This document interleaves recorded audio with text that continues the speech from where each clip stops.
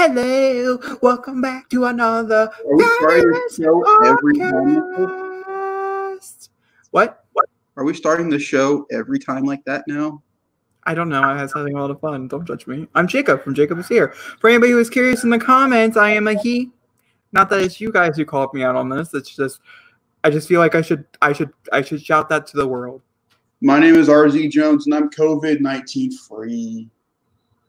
Oh, that reminds me, I need to update my vlog. That's vlogging the experience of almost being COVID. So just to get personal with everybody here for a second, this past week, week has been the absolute worst for me. I was down with possible strep throat by Wednesday, and then they did the COVID-19 test, and now we're good. I'm negative. I'm happy. I'm lucky. We got shit to talk about. Why is Keaton back in the DC universe? We'll get there when we get there, but let's just jump to it. All right. So with this, we do have a ton of new things to go over.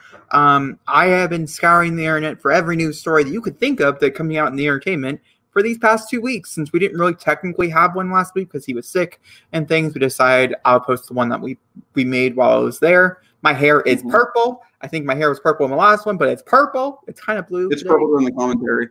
Yeah. So let's see here. I do have screenshots. Also as well. We did a Spider-Man in the Spider-Verse commentary. We did. Weeks ago. Fun time. Huh? Fun time. The ending, man. Whew, we went through a whole thing with the ending. Yeah, that was a little bit of a mess, but that's okay. Every mess is a good continuation. So we have a lot of things to talk about, and some of these things are something we normally don't talk about here on the podcast, and so I'm really excited to start moving into new things as well on the podcast, kind of branching out a little bit. It's still all entertainment news, nothing political or anything like that on here, but just yeah. So I think for the first time in 2 seasons we have structure on this episode, which is nice. I do. I try to make a card for anybody who is watching, so you know exactly where we're at. Yes, I did try. Can't promise everything's here, but you know what? All right, so I think we're gonna start out with Fast Round, is what I'm gonna call this, and this is where everybody got a new gig, and I want to talk about it. Let's do it. All right. First one is Pete Davidson. We'll be talking about it, but we watched The King of Staten Island, which was amazing. Zachary, did you ever get to stream that? No? Well, it was amazing. I'll talk about it when we get there. But he did get a new gig with his co-partner on SNL. They do some work together on SNL. Oh, who is that? Colin Jost? Am I saying that right? Colin Jost. There we go. They're going to be starring in a new comedy called The Worst Man, and that's his new gig. I don't really have a lot of thoughts and opinion on this, but it's just really cool. I think Pete Davidson is really, really funny, and I think he can be very charismatic at times, and so I'm happy to see him get more and more work after King of Staten Island. So here's my thing when it comes to this. I really can't speak much because I haven't seen King of Staten Island yet. I watched a little bit of it with you guys through the TV. I saw some stuff. He was really, really strong in the film. What always gets me nervous about people, particularly comedians, when they have a standout film for their first real big movie and then they start getting subsequent films after, the films they get really aren't that good. There usually is a chain of, with comedians specifically, to where they get like a really, really, really strong film. Zach Galifianakis is a clear example where he got The Hangover, which is just a perfect comedy. And we all know where his career slowly went through. Unfortunately, I love the man to death, Mike Myers. When he had his ups, but man, when his downs hit, like The Love Guru, it really hit hard. And Pete Davidson, I feel like, is getting a little bit more open and freedom with what he wants to choose now because of King of Staten Island and how well it did. And I hope he doesn't just start picking random comedies with a bunch of fart and poop jokes and dumb plots and slapstick comedy. Like, I like the fact that he's going with these mature, dark comedies. I kind of hope he goes that way a little bit more, and he keeps that pace, because I've seen comedians go the route of doing like a really strong dark comedy and then go the opposite route and do a bunch of stupid ones. And I don't want that to happen to him. So I did a little research because I figured, since we were talking about it and things, we should probably talk about what the movie is about in general. And it is a movie from Universal. Is the one who greenlit the picture, and it's a wedding comedy following a soon-to-be married couple and the family dramatics that ensue just weeks before the wedding. There is no exact.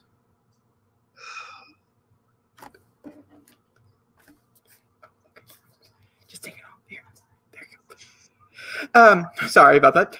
But there is no who is playing who. If it is a couple, like if they're playing a couple alongside, it wouldn't be the first time Pete Davidson has played a gay character before, and things like that. Who knows? I'm not entirely sure. It does not say here. Just that they met in. So that synopsis alone is what I was talking about, of going from like a nice, dark, mature comedy like with King of Staten Island from what I watched to a whimsical family disaster, cake thrown, people falling and hurting themselves wedding comedy. I just don't. I don't want to choose. Huh? I said it could still be good. It could still be good, yes, but there's always that chance of it becoming a Adam Sandler, drunk fest with a bunch of people. And the thing that scares me the most is that when you said he's working with an SNL co-host. Yeah. Every time we hear Adam Sandler working on a film, minus Uncut Gems, who's always with him? Someone from SNL that he worked with. That always worries me when SNL people work with SNL people. Sometimes it works really well, but sometimes it just doesn't. And Colin Jost is really funny. So I have faith. I want to see some stuff from it first before I really get into how I really want to feel about the movie. But for right now, it's exciting to see him get a new project. I'm glad he's getting a new project and he's continued to move forward. It's good to know you had more to talk about in that little thing there. So, continuing on, Edgar Wright has officially greenlit his next gig, which is a thriller that's called The Chain. It was a novel that came out last year. Which was relatively well talked about, is going to be by Paramount. It's the people who they worked on the novel, and they're going to be the one who is going to be producing the movie as well. Tells the story of Rachel, who learns that her 11-year-old daughter has been kidnapped. The only way to get her back is to kidnap another child. Her daughter will be released only when the next victim's parents kidnap another child, so forth and so forth. More and more children get kidnapped. The person who did it never actually getting kidnapped type of thing. The book itself was okay. I gave it a 3 out of 5 stars. I thought it was a much more generic thriller, and I thought it went down to some very generic tropes. But the character of Rachel and the things that they have her do in this book is very strong, and it could be very interesting, especially from the eyes of Edgar Wright. So I'm very curious to see where this goes. See, that's where I'm most intrigued with this entire story. I mean, the synopsis sounded really cool, but the fact that they got Edgar Wright to do it, and we know his kind of directing style. I mean, if you've seen Baby Driver, his cornucopia trilogy, he's very fast moving with the camera. So I'm wondering how he's going to bring that to the table with this. And I was kind of hoping to hear that he would do Baby Driver 2, but the past is in the past now. We move on from it, and I understand why they can't do it because of certain people. But we move on, and unfortunately now, so many things. We don't need to get into it, but Twitter is an interesting time right now. Let's just put it that way. Man, the downvotes on Solo right now. Woo! So that would be Edgar Wright. The last person who I think has a brand new gig that we could talk about that I was pretty excited about, and that is Elizabeth Banks is one hell of a producer. She must have a very good pitch team, I tell you. Because, we could talk about the failure that was Charlie's Angels. It was a great film that bombed at the box office and equally bombed as well as the critics. She still is liked by the critics, so that does help her in some, type of different fields and stuff. She is bringing the Magic School Bus to the live screen. She will be playing Mrs. Fritz. Miss Frizzle. Frizzle, yeah. She'll be playing Miss Frizzle. This is a character that has already been revived once before by Netflix and an animated team with Kate McKinnon, who played her. She's going to be playing her in the live action. She's also producing the film. There is no talk that she's going to be directing this film, but if it's Elizabeth Banks, I would not be surprised if they're going to try to get her to direct it as well. I don't really think it's a good idea. I think she should be an executive producer and keep her as the lead. So, what are your opinions on this? So, first off, just add a little bit more to the animation thing. Kate McKinnon's character is not Miss Frizzle. It's the cousin of Miss Frizzle. She's not playing Miss Frizzle. Just to change that. Never watched it, so I would not know. Just going. I didn't watch it either. I just knew the trailer to talk about it. But so, y'all remember a show? This is totally different, but it kind of in the same vein of a show called Captain Planet. Where the show is about a superhero who does environmental stuff with 5 children. Well, to me, when I was a kid, the Magic School Bus was this superpower lady who had a freaking school bus that could change into boats, tanks, buses, and everything. And she had about 6 kids in it. And the most particular episode I want to talk about is the anatomy episode where they go through the human body. And listen. I hope that's not the route they go with this show. Like, choose like an adventure. Like, don't choose a specific episode to go, ooh, this sounds like a good plot for an hour-and-a-half long film. Let's go through the anatomy of the body and make it, where you fight the anatomy of the body or whatever. What I'm nervous about with this movie is that this could be a pure children's film. No action, nothing. It can just be a straight, like, live-action teaching movie for kids that schools can take their kids to go see if it's out in theaters when kids want to go to a theater before they leave for school. This could be a very important film for kids if it's done well. And what I'm nervous about, especially with Elizabeth Banks, is she likes to throw in really weird comedy into her movies. Granted, she is a comedian, but the comedy in Pitch Perfect 2 really wasn't that strong. I didn't think so. I thought her directing of like the more serious stuff was better in Pitch Perfect than the comedy was. She will not be directing, by the way, and Universal is the one who is producing. That gives me hope. So. Universal's been on a very good streak with me, so they can keep it.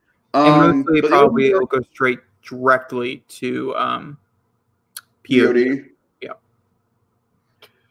So I don't know. Also, seeing her as Miss Frizzle is I could see it. I could see it. I could definitely see it.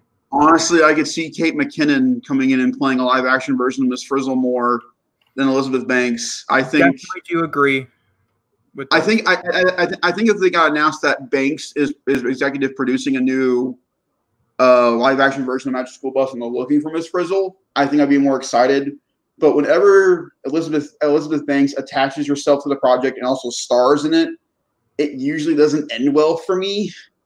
And so that's why I'm kind of nervous, because the last 2 films I've seen with her producing and starring in really weren't that good. So she is producing and she is starring. I've enjoyed almost all of her work. The film that I did not like, the film I liked the least out of the films she's been in so far, I did not like the fact that she put herself in Charlie's Angels. I don't think she should have starred in that movie. I think she should have directed in things. I did not like how she put herself in it. But that's nothing to her. It was just a fact that I just did not enjoy. But Brightburn, I really did not like. And I really did not like her in that movie in particular. I didn't think she was as strong as she could have been and as strong as she has been in the past. I, however, do really think she's a great comedian. And I think that's where she's strong. She streams as comedian. And so I think this is a really good thing. I'm not really sure if I would put her as the lead, but she has to work. And this is probably what they offered her.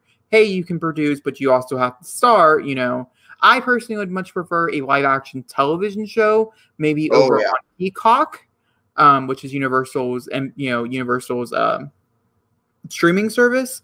Yeah. I would think that would be much more of a sell than a movie, a live-action movie. So let's think about this for a second.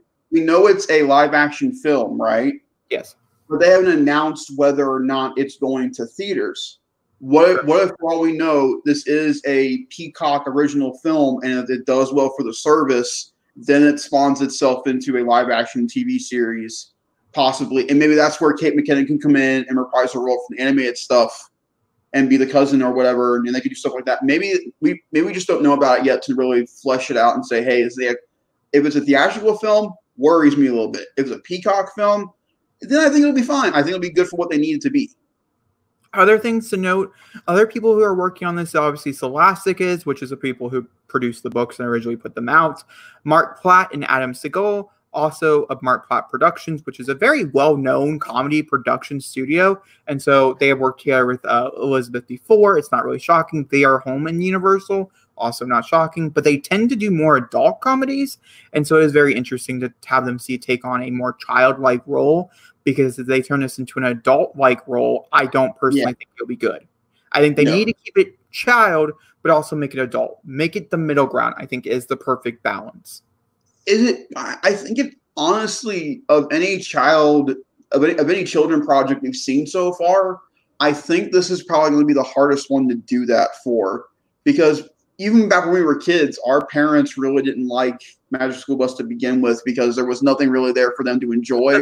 You're going to have to have the adult humor in some, like an old Disney film. I watched a lot of old Disney films here recently, and most of them have a really, really, really adult humor in it, but subtly, so it's not like, it's not going to. Yeah, it's not over the top, and if you're a child, you're laughing because your parents are laughing, but your parents aren't hating the whole time. They're staying there while watching it. Sonic, even though I didn't like the movie, had some really, really adult humor jokes, which I think really worked. Pokemon, the new Pokemon, Detective Pikachu, also in the same case, had some very, very adult jokes in a very, I would say, kid-friendly film. So something like that. Now, how I could contradict that a little bit is how that both Sonic and Pikachu were also going for the adult audience as well with their nostalgic take on them. And so I don't know, unless there's like a really hardcore fan base for Magic School Bus that we just don't know about. No. And so therefore they have the right to add a little adult stuff to it. They can add a little adult humor to it. That's fine. I'm just hoping that they use this as a really good platform. I think the last film I saw as a kid with a school was Shrek. Mm-hmm. And Shrek combines the adult and kid humor very, very, very well. Specifically the one I saw with my class, which was Shrek 2. And so if they can kind of hit that kind of medium of, like a really fun kid story with some adult humor wrapped around it, really like we just watched Shrek 2, I'd say 2 or 3 months ago, and very much holds up, but also very, very adult. Yes. But you didn't know that when you were a kid, and I think that's the perfect medium, is that it works in both regards.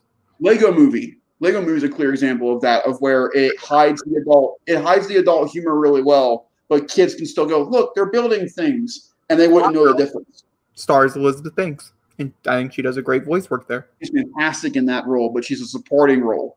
True. When she's the lead, it's a little questionable. Let's see who they put around her. Who the kid actors are. We'll see who the kids are and all that fun stuff. Yeah, I think that's the other thing that will determine how well this movie does is the kids. Because unfortunately, it's a lot like with it. It's a lot like with, anything that's based around a bunch of kids. You always have to make sure the kid actors that you get like what they're doing. They're having fun with it, but they also can act.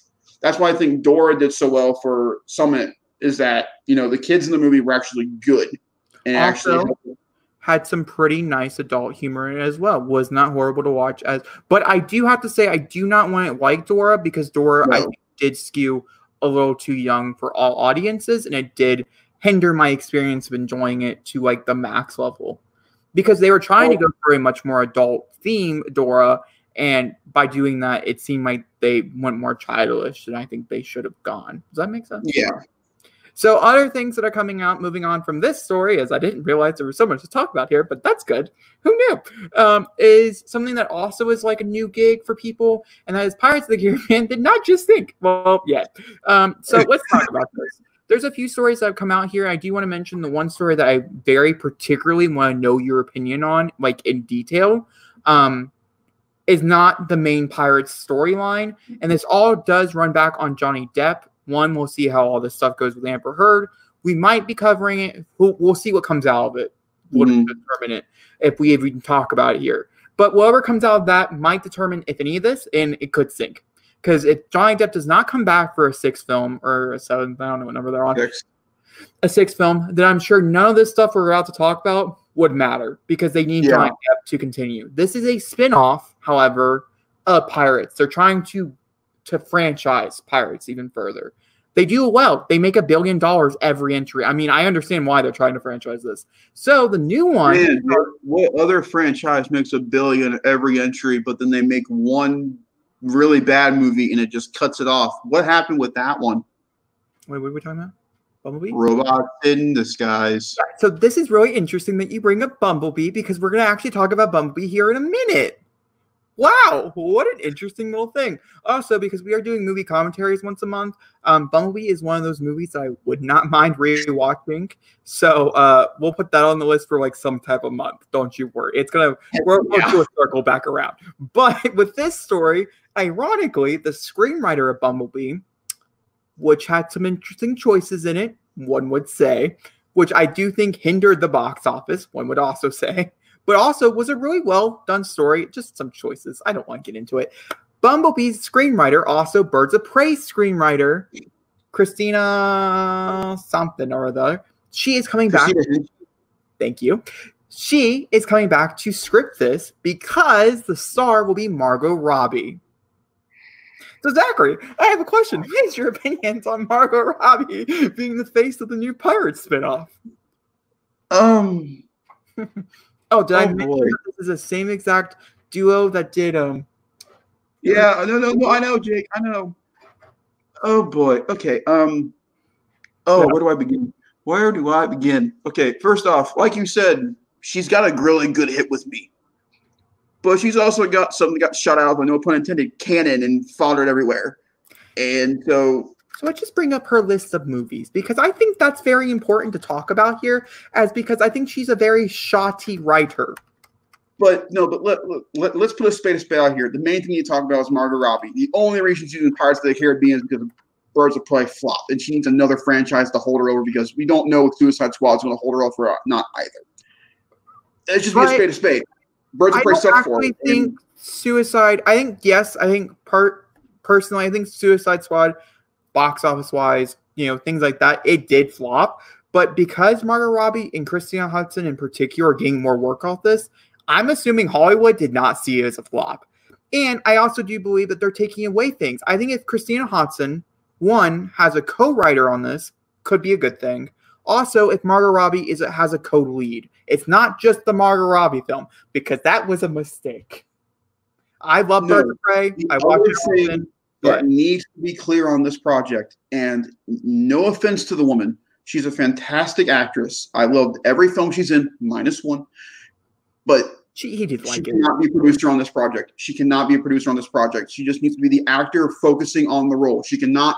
This is where a producer/actor does not work. She does not work well as a producer, which clearly showed with the other film.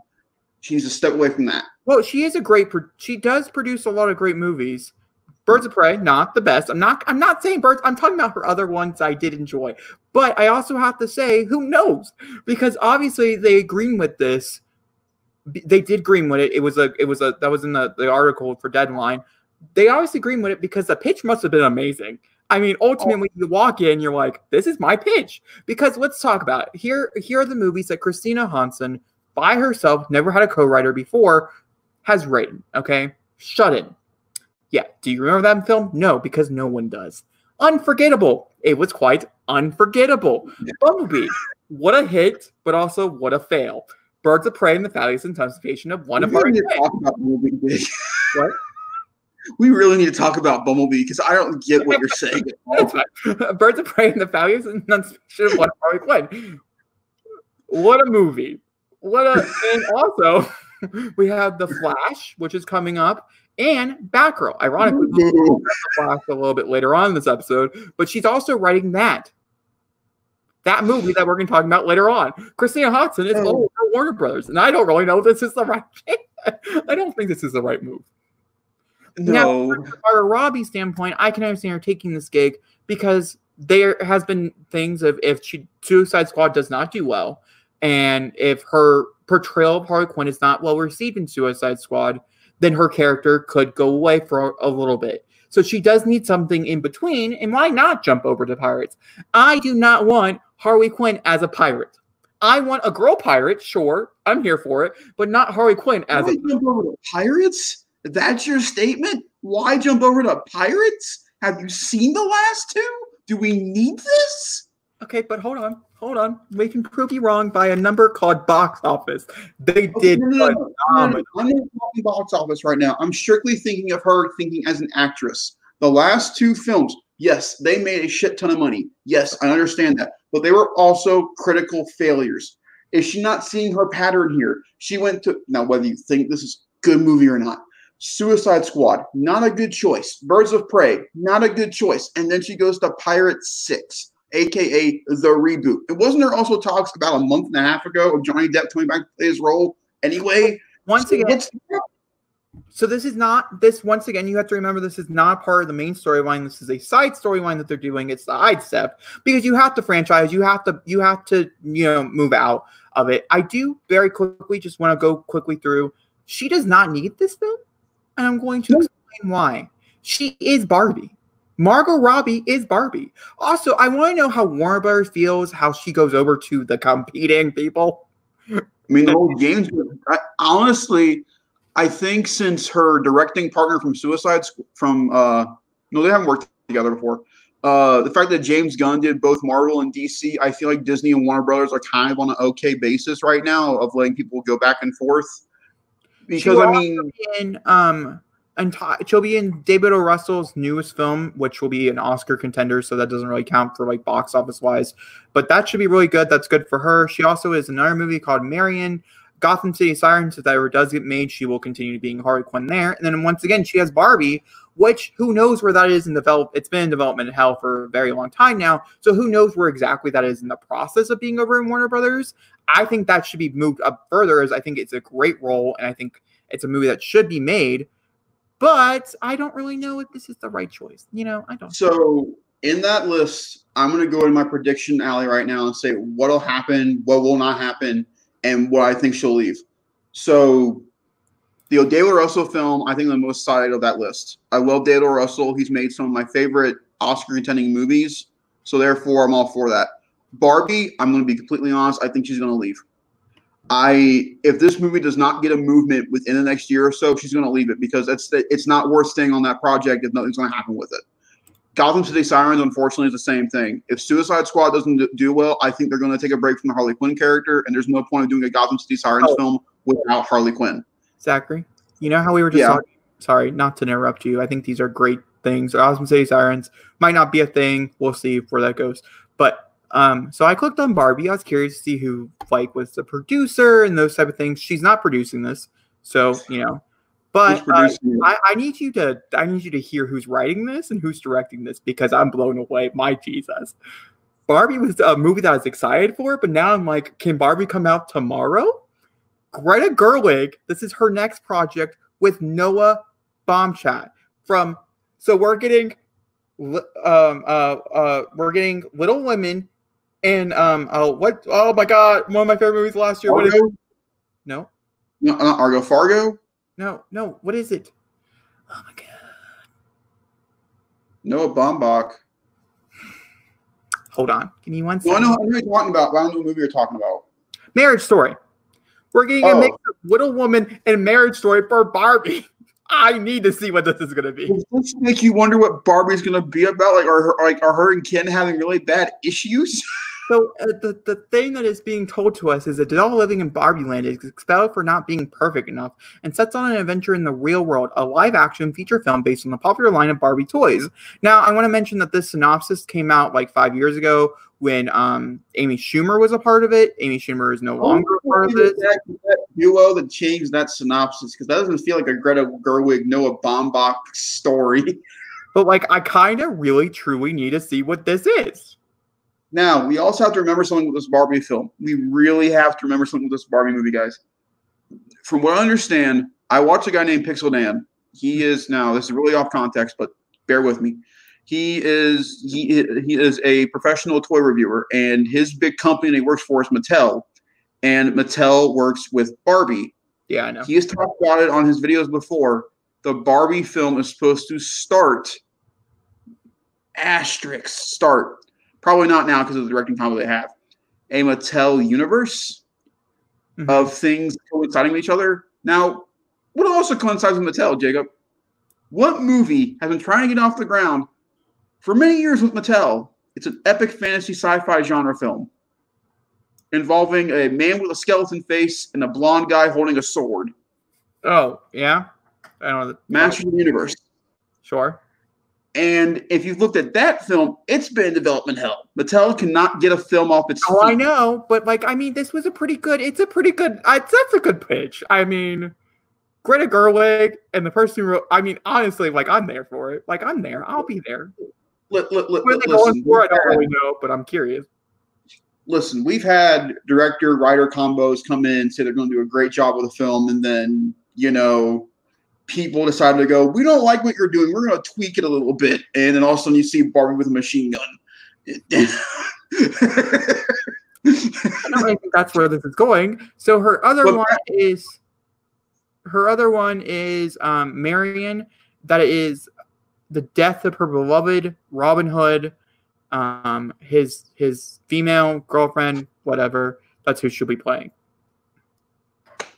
Okay. Once back to our list, even if Gotham City, back to where I was going for originally, is let's say if Harley Quinn still doesn't do well, then Gotham City can. No one gives two shits about Robin Hood anymore, thanks to Taron Egerton's great film, Woohoo. No one cares about Robin Hood. So I don't really think you're being very passionate about how great that movie was. I enjoyed myself quite a bit. Don't even be an ass. Great. Like Nazi? So, the only decent film in her entire coming up lineup that interests me whatsoever is the David O. Russell film. Any of these, like, otherworldly projects with her, they just don't seem like they fit her at all. So, David Russell will also star Christian Bale and Michael B. Jordan. Enough said. Same. It so really takes one, which is a thriller. It's called Ruin. This one, the film follows a nameless ex-Nazi captain who navigates the ruins of post-World War II Germany, determined to atone, yes, for his crimes during the war by hunting down the surviving members of his former SSD squad. Death Squad. I'm not entirely sure who she plays here because, like...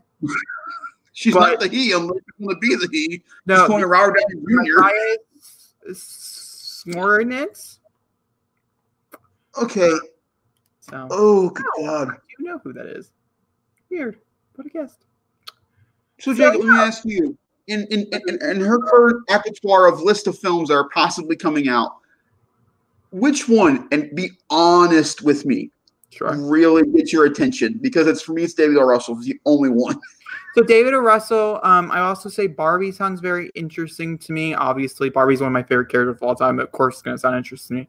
I'll watch Suicide Squad, and she also has Peter Rabbit 2, which comes out later on this year. Actually, it comes out next year now because they moved it to, like, March or something. So back to Pirates. Back to Pirates, sorry. I just wanted to mention, since it is about getting the gig for Margot Robbie, what other movies she has going for her. In case this deal does end up falling through, no lines have been signed.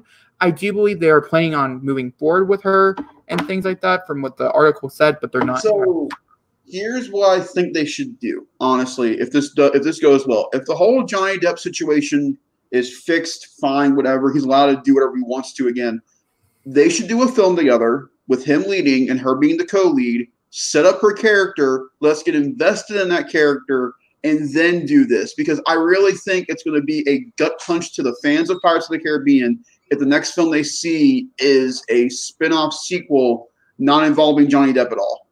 So that's very interesting that you say this, as the news articles that are next to Margot Robbie's page on IMDb basically says how people are signing petitions online to get Johnny Depp in this Pirates movie, along with Margot Robbie as a co-lead. Margot Robbie being the main person in the lead, but Jack Sparrow being along for the ride as well in some parts. That's so he's still a part of it, but he's not.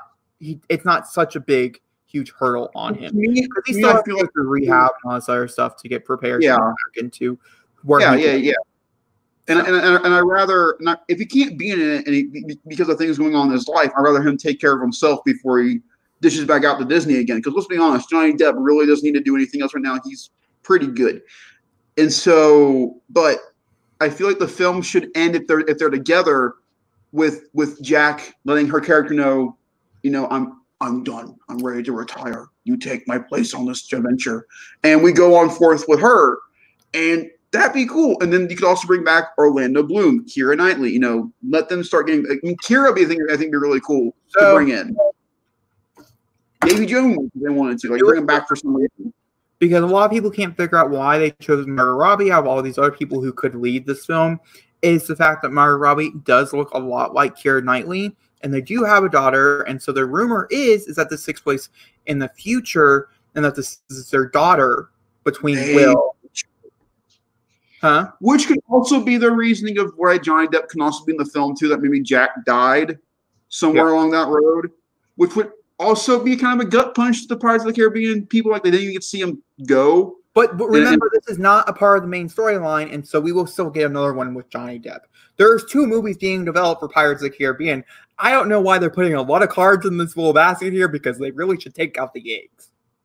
Yeah, I mean, to be a spade, Disney really doesn't, minus their live action remakes, they really don't have any like really big live action films under their plate right now that are like Disney live action. And I think they really have to look at Pirates and go, you're our only bet, unless we go back to freaking Tron and give its third one a shot. I don't think so. I'm sorry. We need a sequel to Legacy, man. We need a sequel to Legacy. Let's see here. So the last one, Dead Man Tell No Tales, came out in 2017. Wow, really that long ago? I thought it was longer than that. And once again, us over here in America, not really feeling them anymore. It did not do super well here, but worldwide, it made a total of $794 million, which would obviously greenlight the movie, a sequel. Yeah, I do think they need to cut back the budget. It's $230 million to make the last film. And I can give a clear example of that working. Transformers of Last Night, a budget, I think, of around $250 for Last Night. I could tell you. Its bringing back total was $569 million after it was all said and done, because it didn't do well overseas and it didn't do well here. And then Bumblebee drastically brought that production budget back, and they made one of the best Transformers films of all time. So if Pirates can do that, I think it'd be smart of them to do it. So Transformers was a $217 budget with a $605 million accumulative, like $100 million worldwide type of thing. It did horrible here in the U.S. Yeah. But it did well overseas, so it pulled a Pirates of it not doing well over here, but doing well overseas, and it granting some kind of thing to go with it. Bumblebee was $135 million, which is quite a bit of less money, but it only made $467, which is probably to be expected, but also was not very well received over here in the U.S., which is why we're probably not getting a Bumblebee sequel. Because we are. We're getting Bumblebee 2, and we're also getting a Beast Wars movie. Once again, not really sure why they keep. Because Beast Wars is the most genius thing they could do. It's the most, man, we're really going on a tangent. It's the most philosophical. It's the most action-packed. The characters in are so much better than the Autobots and Decepticons. You feel for them. And they're also animals. Seeing animals transform into robots. Come on, the T-Rex are crying out loud. So we're going to move on to the next story. So that brings us to the end of all the new gigs. Actually, we can bring in the Emmys because someone did get a gig. So Emmy has a host. Also, like 7 other programs. So it's going to be kind of weird. So just a one. Pause real quick. You said Emmy has a host. Our cat looked at me. So the host will be who, Zachary? Who do you think? Give me your best guess of which comedian won the role. James Corden. Nope. Any others? Huh? Jimmy Fallon. Nope. You're getting closer, though. Jimmy Kimmel. Yes. Jimmy Kimmel is set to host the 2020 Emmys, which will return on September 20th is when that will take place. And the rumor right now is that there's going to be 3 different shows for because of COVID. They've only done this once before, and that was back in 2001 with 9/11, where they broke up the Emmys in several different shows because they felt like it was much more appropriate. This way, if they try to do it live, they could split it up, and they'll split them up in the categories and things like that. And each night will be a different night. And then if you're nominated, you'll come to that ceremony, not every ceremony type of thing. Emmys or the Golden Globe? This is the Emmys. How are they going to split TV up that much? Who knows, Zachary? They did it once. I'm sure they can do it again. For instance, the daytime Emmys just happened, and they did them over over online. So I'm going to get this out of the way. I think Kimmel has been one of the best hosts of the Oscars we've had in a long time. That when we had him, so therefore I think, and also I like his show a lot. So I know the guy can host really well. But the whole separation into 3 shows, that's really intriguing. More than likely, it's to make them shorter, and so people are not sitting there for longer.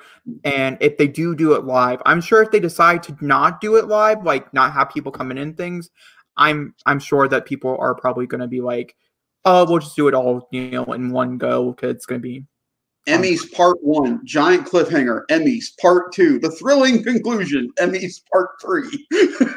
Don't miss it. Who knows? Maybe they'll make it a PR thing. I don't know.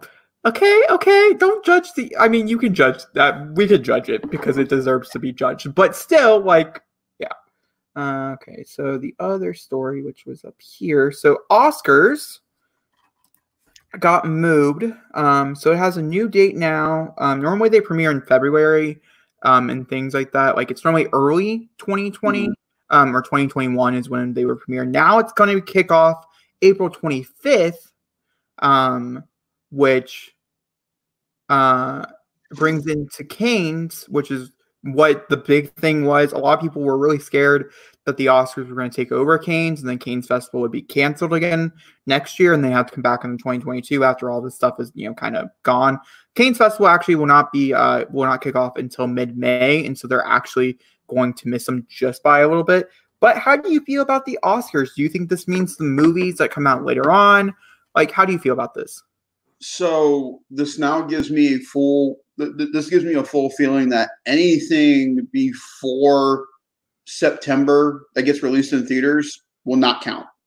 Anything past that will not count. I don't think anything that's been released VOD wise is not going to count for the Oscars. I don't think they're going to. They did say PVODs do count. Doesn't matter when they come out, they do count. They can still get nominated. And then also, there is now more categories than ever before, and they're adding more nominations to those categories. I don't think Mulan or Tenet. We'll talk about them both. I don't think either of them will probably make it in the Oscars now because of how much things are going on. Honestly, now Sonic the Hedgehog's got a lot of chance to be in the Oscars next year now. So I have a question. Why do you believe the movies that came out in the second half of the year, but Sonic, which came out in February, has a chance? Because people went out and saw it before everything happened. It was legit one of the last movies anybody saw before anything happened. The Hunt, Sonic, Bloodshot. Those last 4. I'm just saying. I think that right there is a little bit weird. In January to really guarantee an Oscar shot. There's nothing came out in January that was strong. February really has some strong films.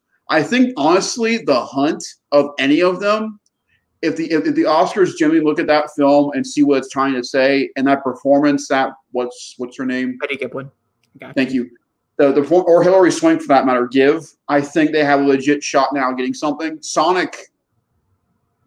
Let's call a spade a spade. The visual effect on Sonic is enough to get a nomination. He looks good.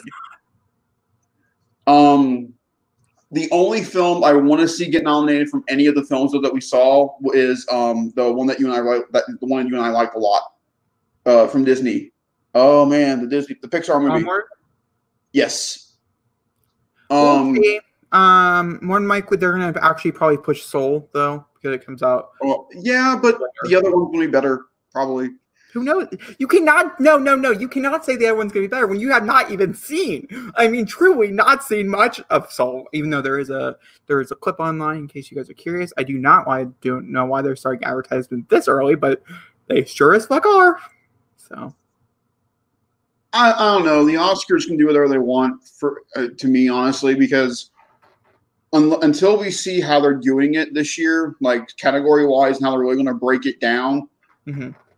I think people are going to be against it either way, especially with everything going on. The Oscars. I personally think if the Oscars we're going to say it, Oscars are too white again, and they're not diverse. I think a lot of people are just going to say we don't care. We're not going to watch it anyways. We don't care who wins big. You know what I mean? You and I talked about a prolific moment in history when it comes to the Oscars last week when we did the show about the lady from Gone with the Wind. And still they're having this issue. And I understand they're bringing on a lot of interesting, strong, diverse people onto their board. They can do that all they want. It must show within the category as well. Yes, and there's tons of Lupita Nyong'o for us should have been nominated. It was a crime that she was not nominated and recognized for her work in that film. You want to know why I don't think she got nominated? I've always had a lingering suspicion of why. Because they gave I hate saying this, a black film a lot in that year. And so therefore I don't think they feel like they have to give her that. Black Panther, I think, really fucked her because they gave everything to Black Panther. This wasn't the year Black Panther came out. That was last year. Yeah, Black Panther. Black Panther came out in 2018. Yeah, but it was part of the 2019 Oscars. Yes, but Black Panther was 2018. Us was a part of 2020 Oscars, not 2019 Oscars. Are you sure? Yes. They skipped the film entirely. It was a crime. Yes, I know. Like, it's hitting you slowly. I can see it on your face. It was like a bad thing. It was bad. Yeah, right? Okay. Lots of things are going through his brain right now. Like, wow. I mean, it didn't get nominated for anything. Yeah, like, it was bad. Either way, we'll see. Oscars, like what you said before, it might not even matter. For the Oscars every year. What? I used to look forward to that every year. That used to be my most favorite event of the year, but it's just become a bunch of bullshit. Yeah. And I tell you this right now. All this shit's over and done with. Let Kevin Hart host the fucking Oscars this year. After everything that's gone down, let him do it. He deserves it. I really think so, because he has forgiven for his transgressions that he did almost a decade ago on Twitter, and he's moved on. We've moved on. I really think that. I really do. I think they should get someone of color to host the Oscars. I think it'd be also. I definitely do agree with. I don't personally agree with Kevin Hart, but I do think somebody of color, if it's somebody of a different race than Caucasian, let's get real here, should host. The girl from Jumanji. What's her name? Awkwafina. Yes. Awkwafina. Yes. She's hilarious as a host. Perfect. Yes. Oh yeah. No. You have Dwayne Johnson come out. Yes. And she voices him, and they go, "Look how diverse we are." Like, yes, but more Michael, they'll go with like Jimmy Kimmel. Probably. So. That'd be funny as fuck, though. It'd be amazing, and I'd be there for it. We'd all be there for it. They bring the entire cast of Jumanji, and they have the kids voice them. So, moving on, another thing that was Star Wars Celebration. It got moved to 2022. Now, is that right? Okay, so here's how this worked for Star Wars, and I can probably explain more of this because you really don't follow this one as much. I haven't followed it really in the past couple of years because Star Wars has really gone downhill. That's just me. It usually worked every other year would be Celebration, and the last one we got was in 2019. We were supposed to take a break in 2020, and 2021 was supposed to be Celebration. But then COVID-19 happened, and they pushed it to 2022. That was the original plan. Personally, I have a gut feeling. I really, really, really, really do that the 2022 Star Wars film is not happening. Don't ask me why. Don't ask me why I have this feeling. I just do. So therefore, Celebration really has nothing to do this year anyway to really show. Unless they got the announcement of Obi-Wan, which they can do over online. It really doesn't matter. However, I still think Star Wars should do something for this year because it's the 40th anniversary of Empire. I think it'd be really cool if they got Harrison Ford, Mark Hamill, James Earl Jones, Anthony Edwards, Carrie Fisher's daughter, which congratulations on the engagement, by the way, for her. Daisy, just a bunch of the people from Star Wars all together talk about Empire, like a giant chat, and we all got to watch it and talk to them together. I think that'd be really cool for Star Wars this year because Empire is an important film. But they don't have anything to do for Celebration this year. I think Celebration really would have been a convention for the fans with nothing really big to show because they have nothing to show because they keep canceling and subduing and taking away directors and taking away scripts and saying things are happening and not happening. I think if they would announce anything, I think a lot of people would have been really mad. I think the only thing they could like truly promote would be Mando. And honestly, I don't think they need to do a celebration just to celebrate Mando. Because honestly, we're not really ready to talk about the new trilogy of movies that are going to be coming out in the next few years. It's not time yet. It's too early. No. I don't want any announcements. They keep canceling them. So why should I get excited? Oh, shit. That's just like real. Right now, all I want to know right now is when we're getting the teaser for Mandalorian because we're getting damn near close to the premiere of the season. I want to know when. You know what, Disney? Looking at you, being your political mental brain here. Release the teaser for Mandalorian Season 2 on the first day of what would have been Star Wars Celebration. Let that be the way of getting something to us. And then Saturday, do a Empire Strikes Back Zoom panel with bringing back a bunch of people to talk about the film. And then Sunday, do something like bring out comic books, toys, talk about Squadrons in September. Do like an online version of Celebration this year, but give us a Mandalorian trailer in September. I think it'd be cool. It wouldn't be that long of a wait. Try it out. That's the opinion on Celebration. On other big news is because we have so many different talk about. We're not even to my big news I want to talk about yet. We're getting there, okay? I'm jumping around. I promise it will be next. It's not next. I lied. No, it's not. You're holding that one. I know you are. It's not this one. It's the one after this one. We'll talk about it. Does that make sense? Yes. All right. So we're going to talk about DC fandom. We're going to talk about a lot of things. But very quickly before we jump into DC fandom, I want to very quickly I'm going to pull up a thing where it tells you all the different places and stuff you get to go. I want to very quickly talk about what's going to be there. When it's going to be at, what time it starts, that whole 9 yards.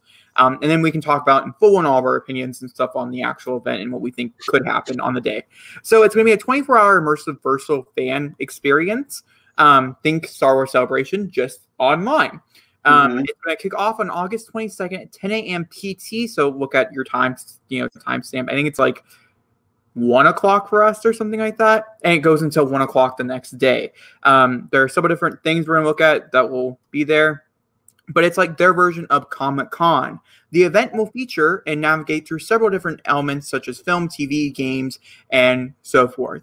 Several things we're going to be covering, though, things that you could be looking out for is Aquaman 2, The Batman, Batwoman, Black Adam, Black Lightning, DC Superhero Girl, DC Legends of Tomorrow, DC Stargirl, Doom Patrol, The Flash, Harley Quinn. Expect an announcement for Season 3 of that.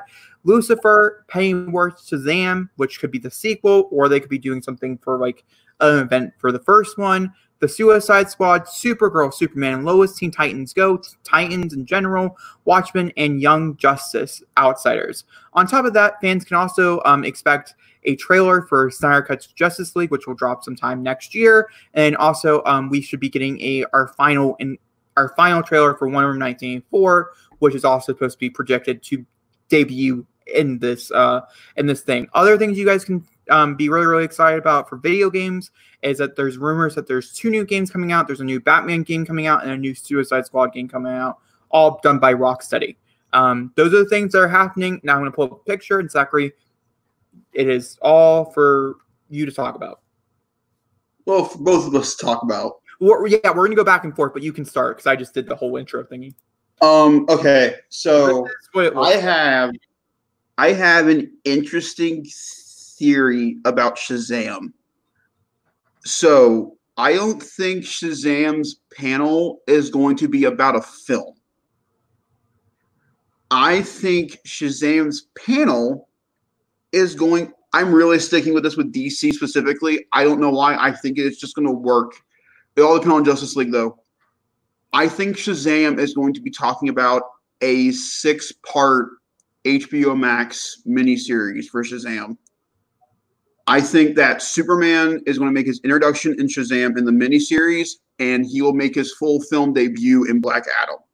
That's what I think is going to happen with Shazam and Black Adam. Is that they're going? I feel like they realize that Shazam was a small film. It didn't do well for them financially. Critically, it did really well for them, but financially, it didn't do well for them.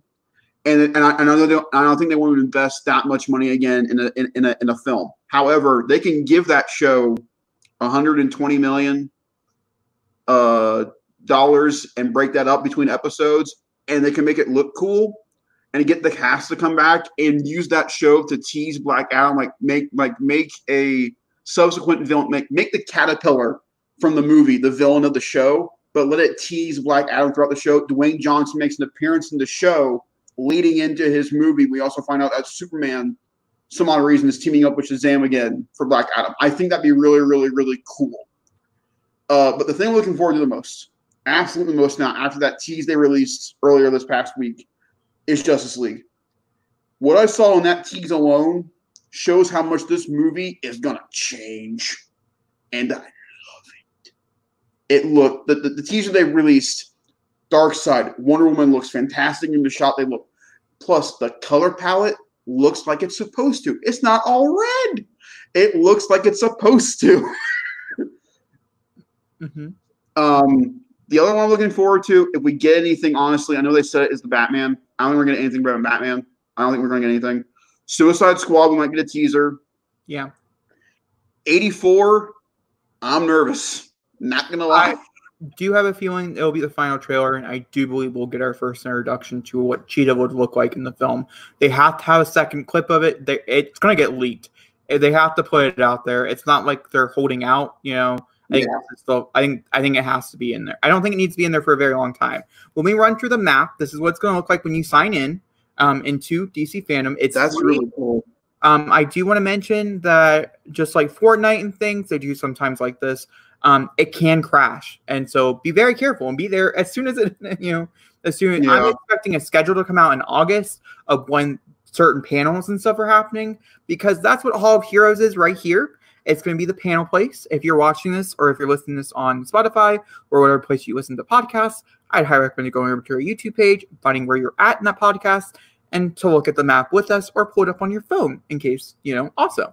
So the middle here, Hall of Heroes, is like Hall H at Comic-Con. This is where all the panels are going to be. TV shows, everything. I'm assuming Watchverse is so if we want to replay those panels, we can. In case you missed something, you can come over here and you can watch that panel type of thing. Uverse is their version of like merch. You can buy merch online. That's what Uverse is. Kidsverse is for kids in general. You can see Teen Titans Go and things are probably going to be somewhere over here. Insiderverse is the background stuff. This is what goes behind the scenes, VFX work and all that fun stuff. They're going to have panels and stuff dedicated to those people who bring this movie forward for you. Funverse is games. It's going to be comic books. It's going to be a whole bunch of different cool things that they're doing with it. This could be where game section is entirely. Rocksteady could premiere here and not in Hall of Heroes, because this could be dedicated to TV shows and movies. Those are just things to look out for when you're on the website. Figure out where you want to go, because I'm sure it's going to be crowded. Go late at night or early in the morning, as I'm sure there's going to be replays. Also, because this is free, I'm sure people are going to be recording them and posting them online. And so if you do miss anything, I'm sure it's going to pop up on YouTube. It's going to be on YouTube. The thing that disappoints me the most is seeing the Titans Tower on the Kidsverse thing. It'd be really cool.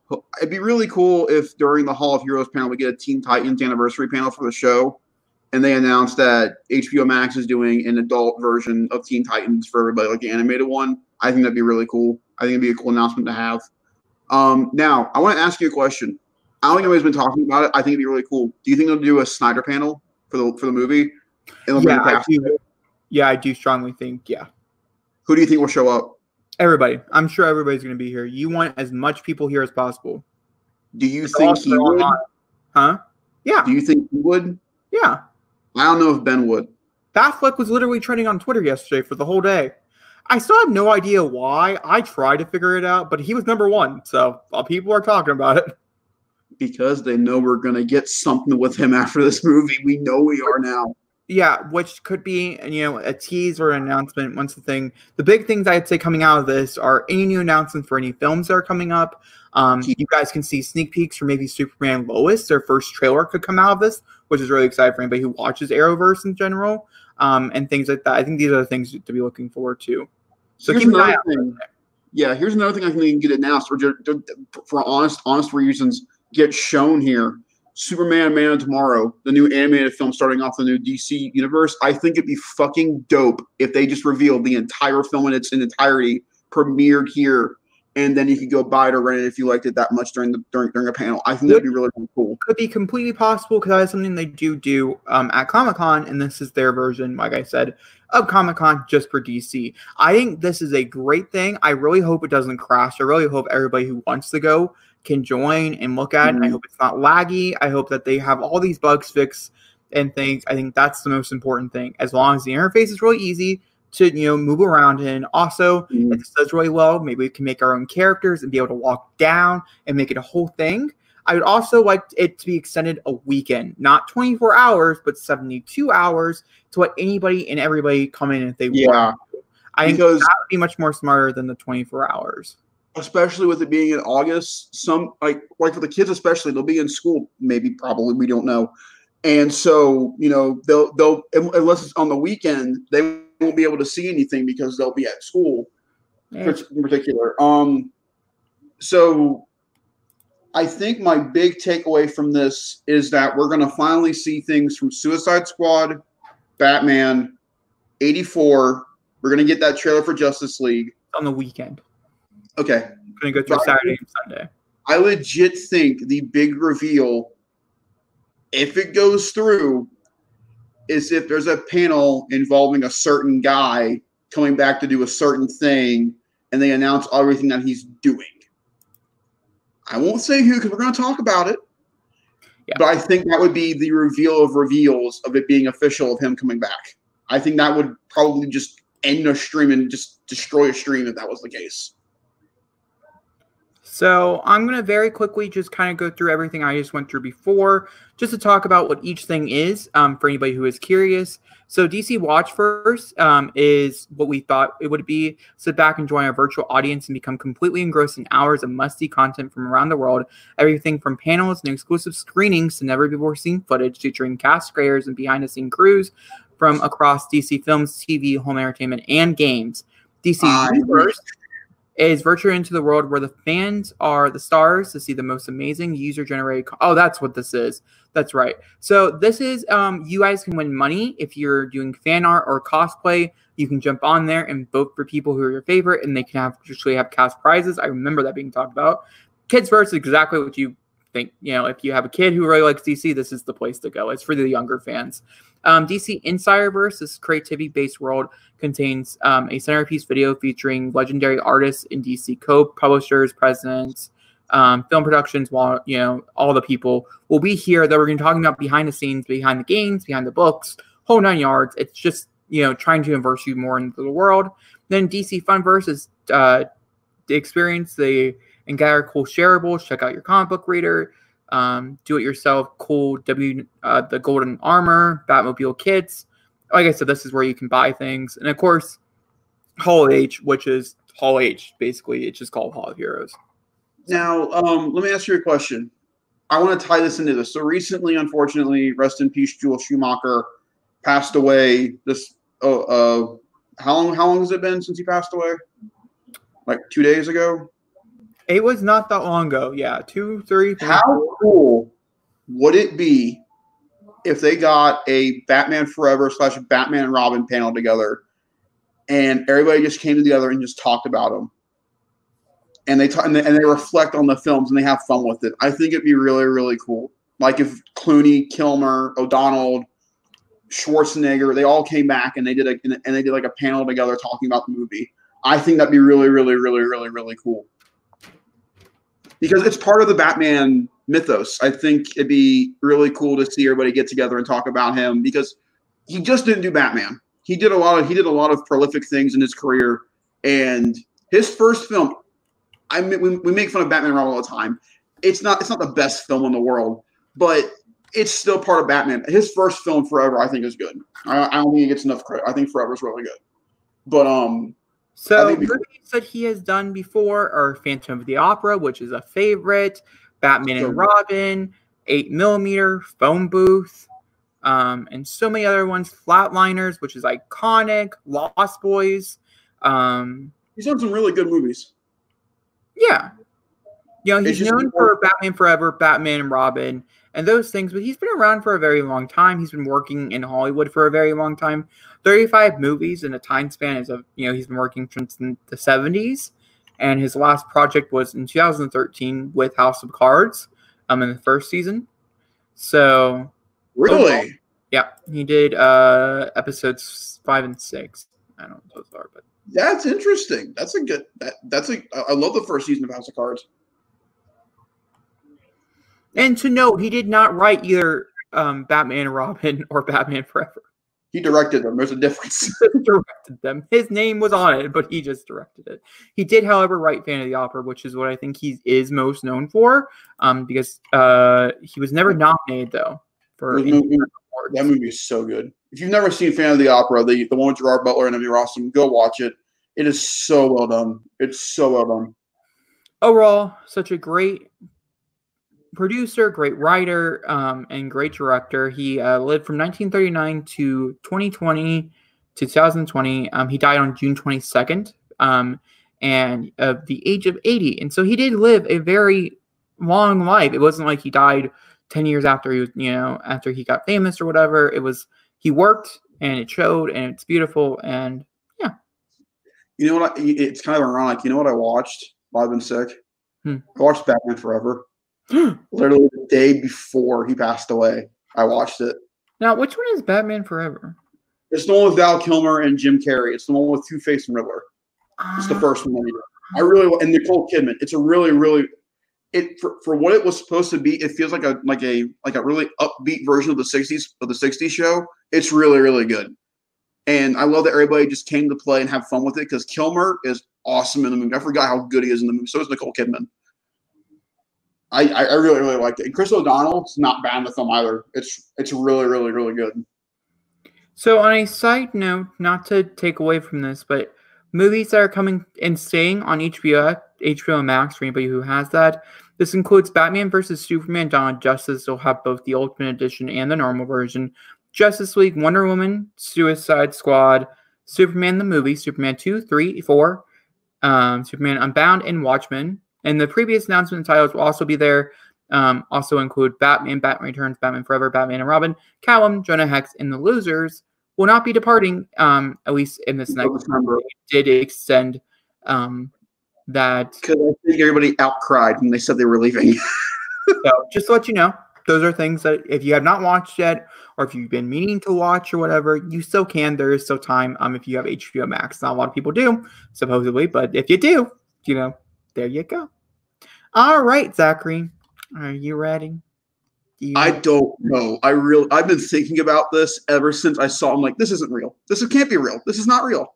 What would Warner Brothers think about doing this? We have 2 Batman in theaters as we speak, possibly. It is a thing. It is. Wow. It is. Wow. This is how I was just seeing all the information coming out from like, holy crap, this is real. This is not a joke. This is a legit thing. And I don't know if I like it. So, while he discovers what his opinion is on, I'm going to very quickly just go first. I'll talk about my opinion on Michael Keaton. I am what is the proper word here? I think the best word to say is mad, angry, upset. All these things I think will declare how I feel about this. And I have a very strong feeling there's a lot of people who are DC fans who also feel somewhat the same way. On one end, it's very cool. Some people would say Batman Returns and things like that. That's the one, right? What? No. Batman Returns, yeah. Yeah, that's what I thought. Are some of the best Batman movies to come forward. And if Michael Keaton comes back, does that mean Michelle Pfeiffer comes back? And does that mean all these characters that we love and adore and that we're kind of curious to see where they're at so many years later come back? Sure, maybe, possibility. Who knows? But let's talk about the reason why he's coming back. It's not like they're doing a sequel to Batman Returns. No. This is where I'm mad. I'm with you. This is where I'm mad. A lot of people are going to get mad is that they decide The Flash, which is going to be the Flashpoint movie. And I do agree with a lot of people online. I don't believe they've earned it. So I don't think they should be talking about it. But they are. And so we have to talk about it because that's what's happening. is that they're deciding to move forward with it, but instead of doing Flashpoint, which is a very well complex, somewhat interesting story that could be very interesting to see in theaters if they earned it. They didn't. That would be really interesting. They could bring back Jeffrey Dean Morgan from Justice League, the Batman versus Superman, Cohen from Batman versus Superman. Bring back these characters that we've gotten to know, well, kind of, that we could learn to really like and things, into these interesting roles. Nope. Jeffrey Dean Morgan is out. The entire storyline is out. It simply is just this. The Flash, who might not even be Ezra, because of all the controversy that he's under, and just in general, I just didn't like him at Flash, so I'm not going to be really mad if they recast this character, but still, the Flash, Barry Allen, will run into the Batman Forever, or Batman Returns universe, and this is where we meet Michael Keaton, and that's the movie. Okay. So Zachary, how do you feel about that? Because I was mad. Okay, I really want to unwrap this for a second. So, we kind of touched on it in the Flashpoint paradox. In a reverse timeline, when Barry fixes a point where his mother is not killed, and where his life went great, the rest of the universe went bad. Aquaman and Wonder Woman are at war. Cyborg is now official interment with Darkseid. It's a whole thing. But the big story wrapped around with Flash is Batman. In this Flashpoint, Bruce is killed. Thomas Wayne becomes Batman, and Martha Wayne, brilliantly in this story, becomes the Joker. Because it drives her mad to the point that their son is dead. And in this version of Batman, this version of Batman is pissed. He's a drunk. He uses guns. He's relentless. He's cruel. And Jeffrey Dean Morgan as this Batman would have been fucking dope. The comedian sets him up brilliantly to play this version of the role. And instead, they're going to take an element of what I think would have made a great Batman Beyond movie and stick it in the Flash. I think Keaton would have been a fantastic old man Bruce Wayne mentor to Terry McGinnis in a live-action Batman Beyond film. Instead, they're going to possibly ruin two of the best Batman films of all time and give it to the Flash. They are not thinking. They just want some type of thing to get people to go see Flash, because the Flash they have currently just doesn't work. I get it. I understand it. But I did not realize how mad I was about this, so we started talking. This is fucking stupid. I love the man. You've moved on from it. You made fun of it in Birdman. You're a fantastic villain now in the MCU. Do you really need to put back the towel on? Honestly. Now, here is the big thing that no one's really talked about. What you said, it could be true of it being a tag team film of this Batman and the Flash. It could be that. But for all we know, his part in the film could be so minute, and they're hiding the fact that Jeffrey Dean is actually playing the Flashpoint Batman. They're just not telling it. That is officially have come out and saying that he is not even a part of the movie at all. Now, back in December of 2019, when they were looking for people for the film, casting announcements and things, got leaked and stuff, he was already cast. The deal had not been signed or anything, but that was what they were planning on. This has changed in the past 4 months.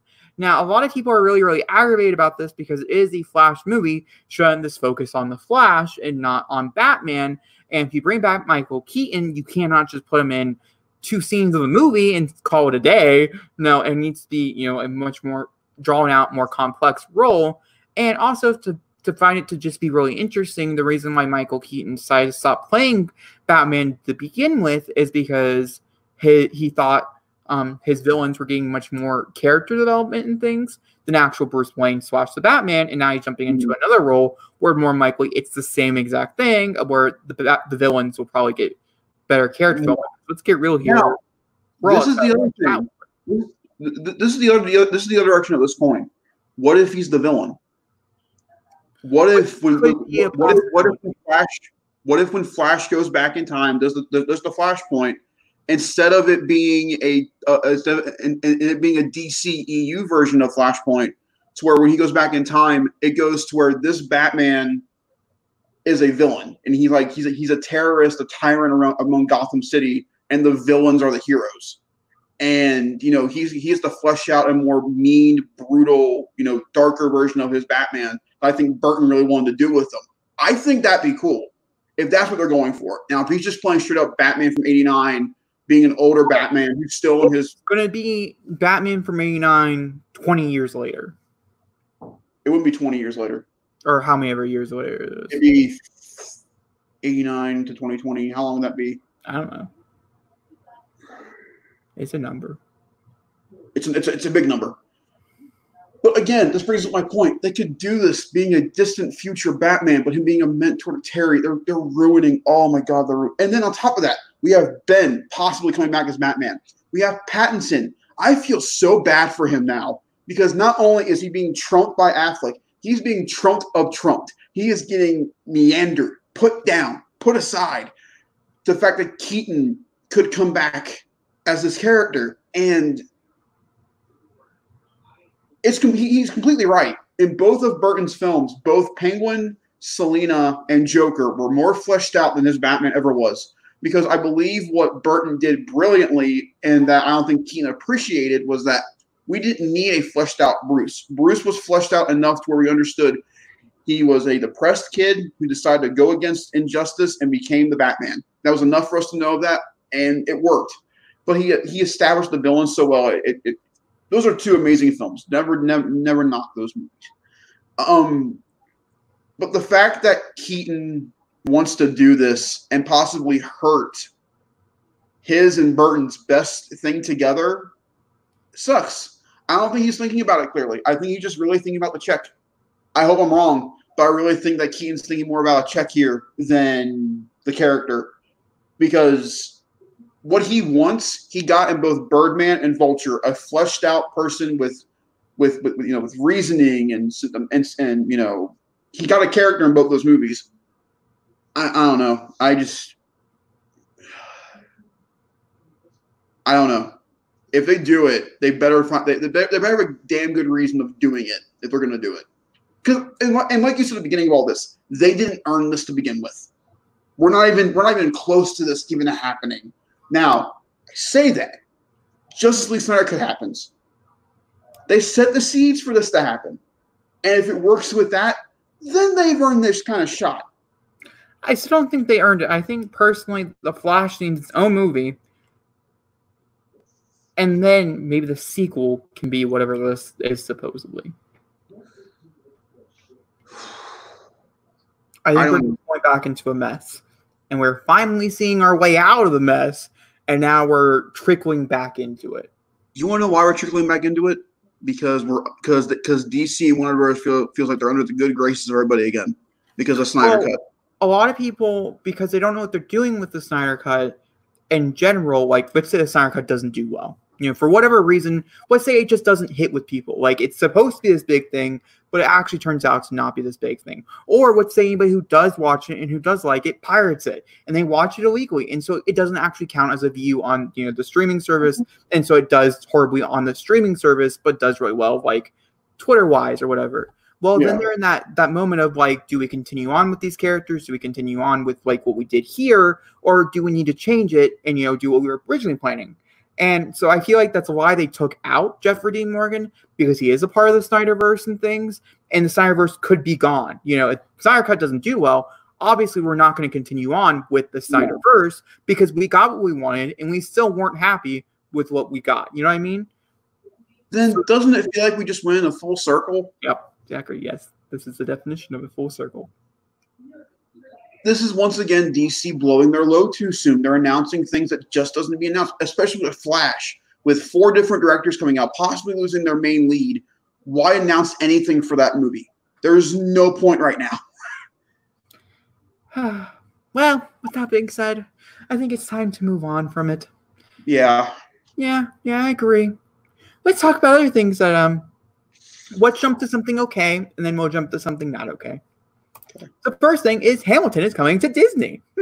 So the Hamilton is a musical that is not being edited whatsoever to premiere on Disney. So if you do have a young child who wants to watch Hamilton, do know that it contains extreme adult language.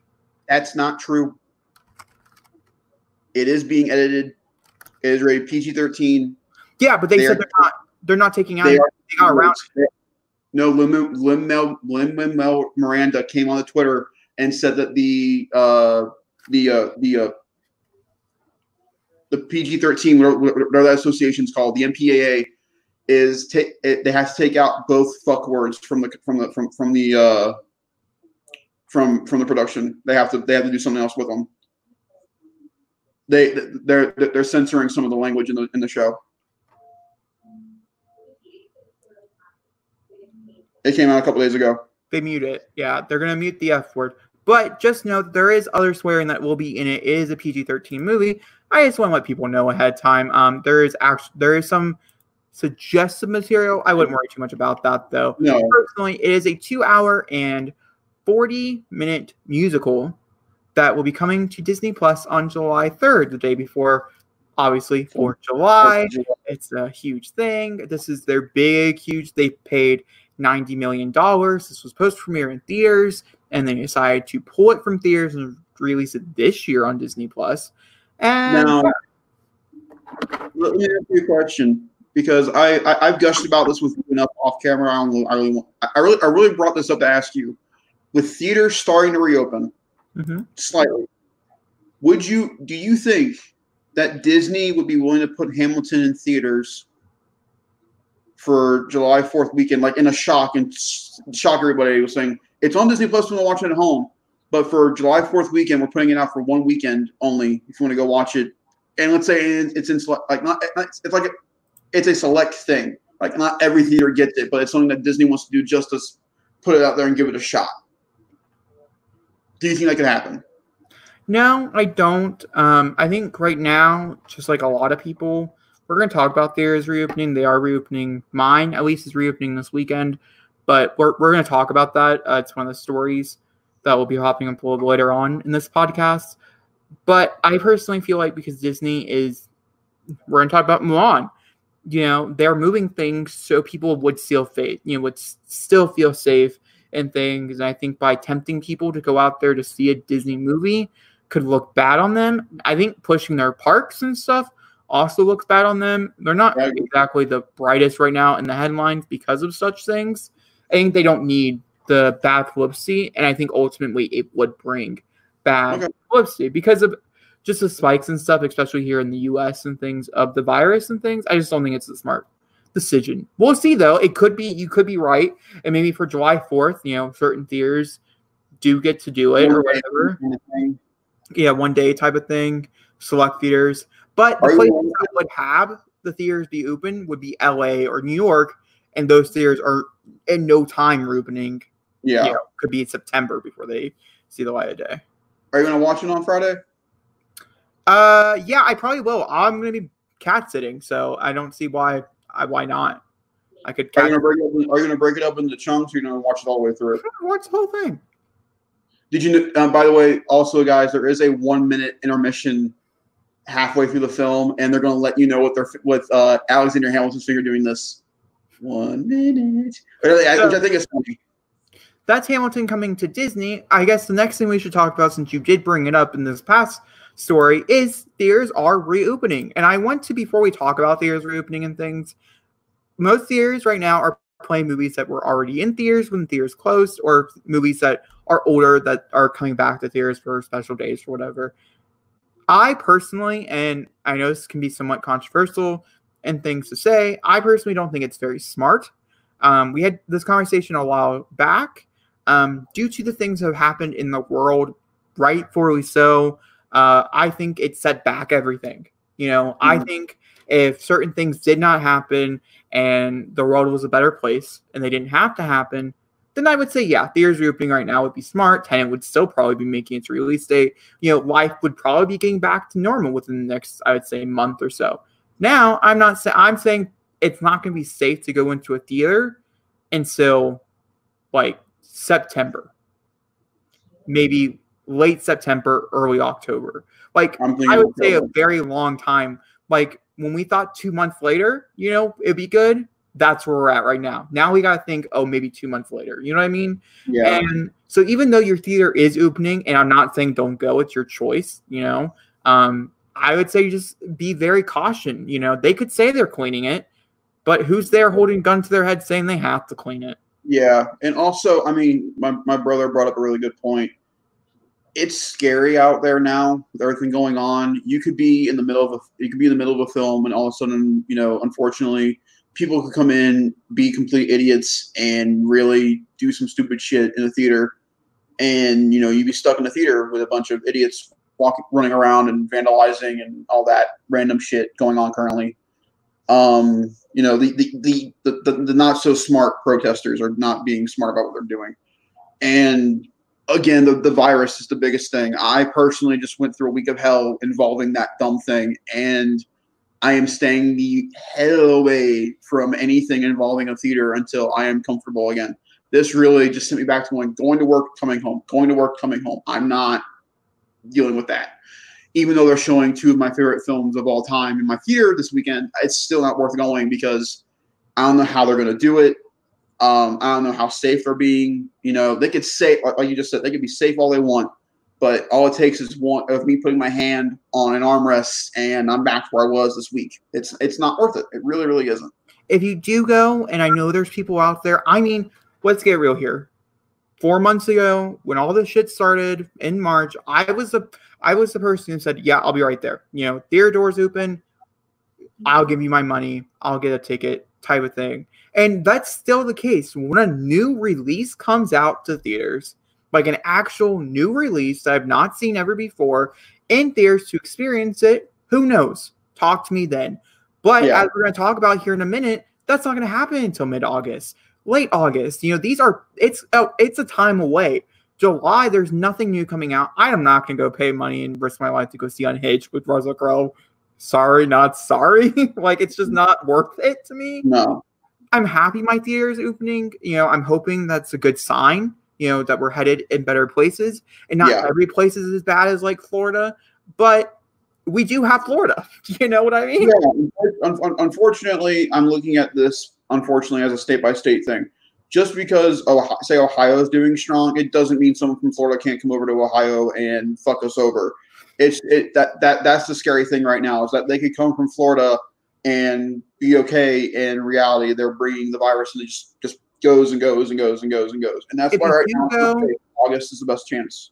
If you do go, bring your own blanket to sit on. Bring things from your house that you can take home and you can wash. Wear long sleeve clothes. Wear a mask. Grab a wipe. Hand sanitize. Bring hand sanitize with you. Do not get concessions. It's not worth it. It's just the truth. And I mean, it's hard to hear it and things, but it's just, this is what you should be doing. It's the world we're going to be living in for the next year or so. So just be prepared. And to God, and I brought this up, they're playing Fast and Furious in my theater. Would you even enjoy your time watching the movie right now if you went to a theater right now? Would you honestly enjoy yourself watching the movie? No, I would not. I would be scared. I would not enjoy it. And it's not a movie that I've not seen that I can't watch in the good graces of my own home. They have the Avengers and Spider-Man and the Spider-Verse in my theater right now. I'd be more focused on looking at everybody else, seeing what they're doing instead of watching the film. Going through the list of movies that are premiering at my theater here, none of these movies I can't rent, I can't somehow get from my home and enjoy just as much with the people around me with feeling safe. Sure, there's some of these movies I would love to see again in theaters. Mean Girls. I've never seen it in theaters. I would love to see it on a day like October 4th when, maybe it'll come back for like a 20th anniversary or something like that, where it's a fun little event with a whole bunch of people when this shit's not going on. I'm not going to risk my life for a 7:05 p.m.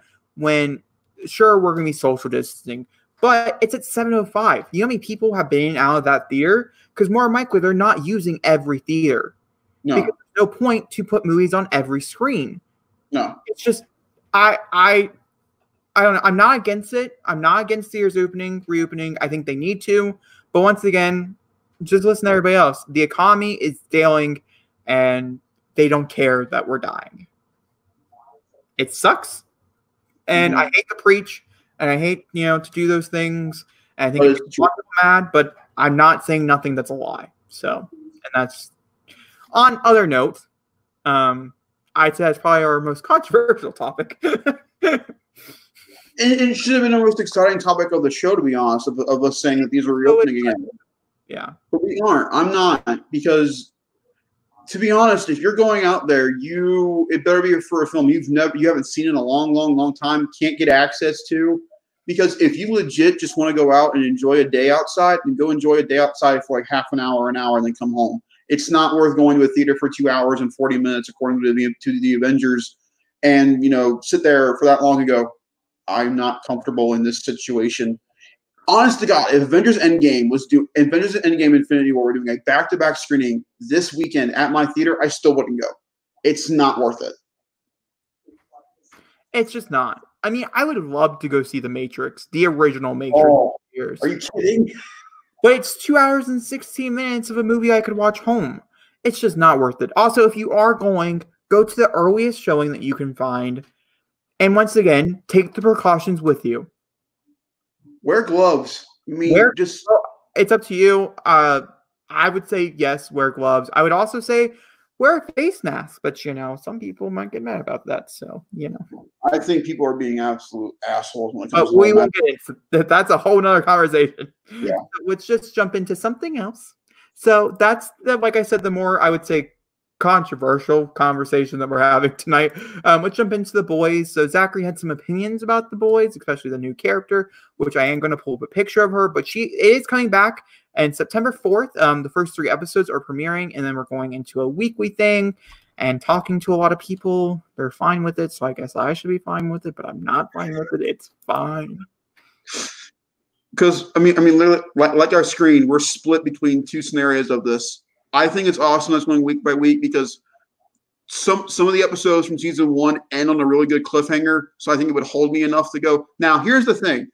I like the way she looks. She looks cool. The clip was my problem.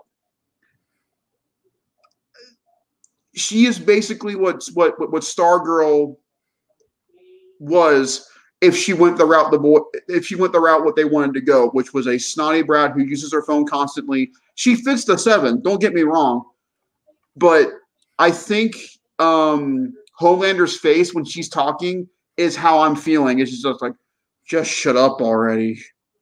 We get it. You're talking to your fans, but I have to do this right now. Don't make me laser your face off. I'm more interested in the stuff going on with the Sun and Homelander and the Butcher. That's what I'm most excited about for the season, is that. Give me that stuff. Don't bother me with an extra new superhero. I'm more excited for Homelander, Butcher, and the kid. That's what I'm most excited about for the show. Yeah, I do want to mention that this is a character, Stormfront is a part of the comics. They're changing a lot about the character, though. So if you're a fan favorite, just know that it's probably not going to be the character you're hoping for. Cool. But she looks cool. I'm curious to see what her, what she's going to be like, the action scenes, what she adds to the team. I do know from at least the news article that I read, she does have ulterior motives and things. Of course she does. And other stuff. I am also very curious because in the poster, she looks like she might be on the bad side. And that, makes me curious.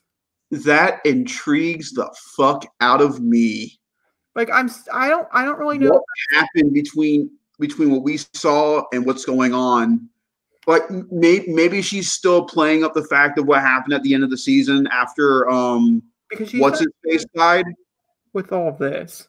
Yeah, because you remember she stayed behind after the speedster went down, was about to die, and he ran away. Maybe she's undercover within the 7 saying that, now she's against him, what he did was wrong, and she wants revenge, when in reality she's working with them to find out more information about it. That could also be a scenario. I remember characters from the show. That's how good this show is. It's very good. But they're back, and that's exciting. The boys are back. It makes me so happy. It makes me so excited. September is a good month. We get the Avengers and the boys. All right. So speaking of the Avengers, we can talk about video games. I'm so good with these transitions today. Well, yeah. Ironically, there's a few in here that are just the next one's going to pop out like a sore thumb because I couldn't figure out where else to put it. So we're just going to talk about when it pops up. That's that. We're not done yet, guys, because some of these stories can go on for a while. Let's talk about video games, Zachary. A lot of things are happening right now, and I need to defend something. Okay. Do you want to start with some of your negative stuff, or do you want to start with some positive stuff? Or do you want to get the negative stuff out of the way and then go to the positive? Let me hear your negative stuff. Well, you have to defend. That's what I mean by negative. Like, unfortunately, you have to defend certain things involving that.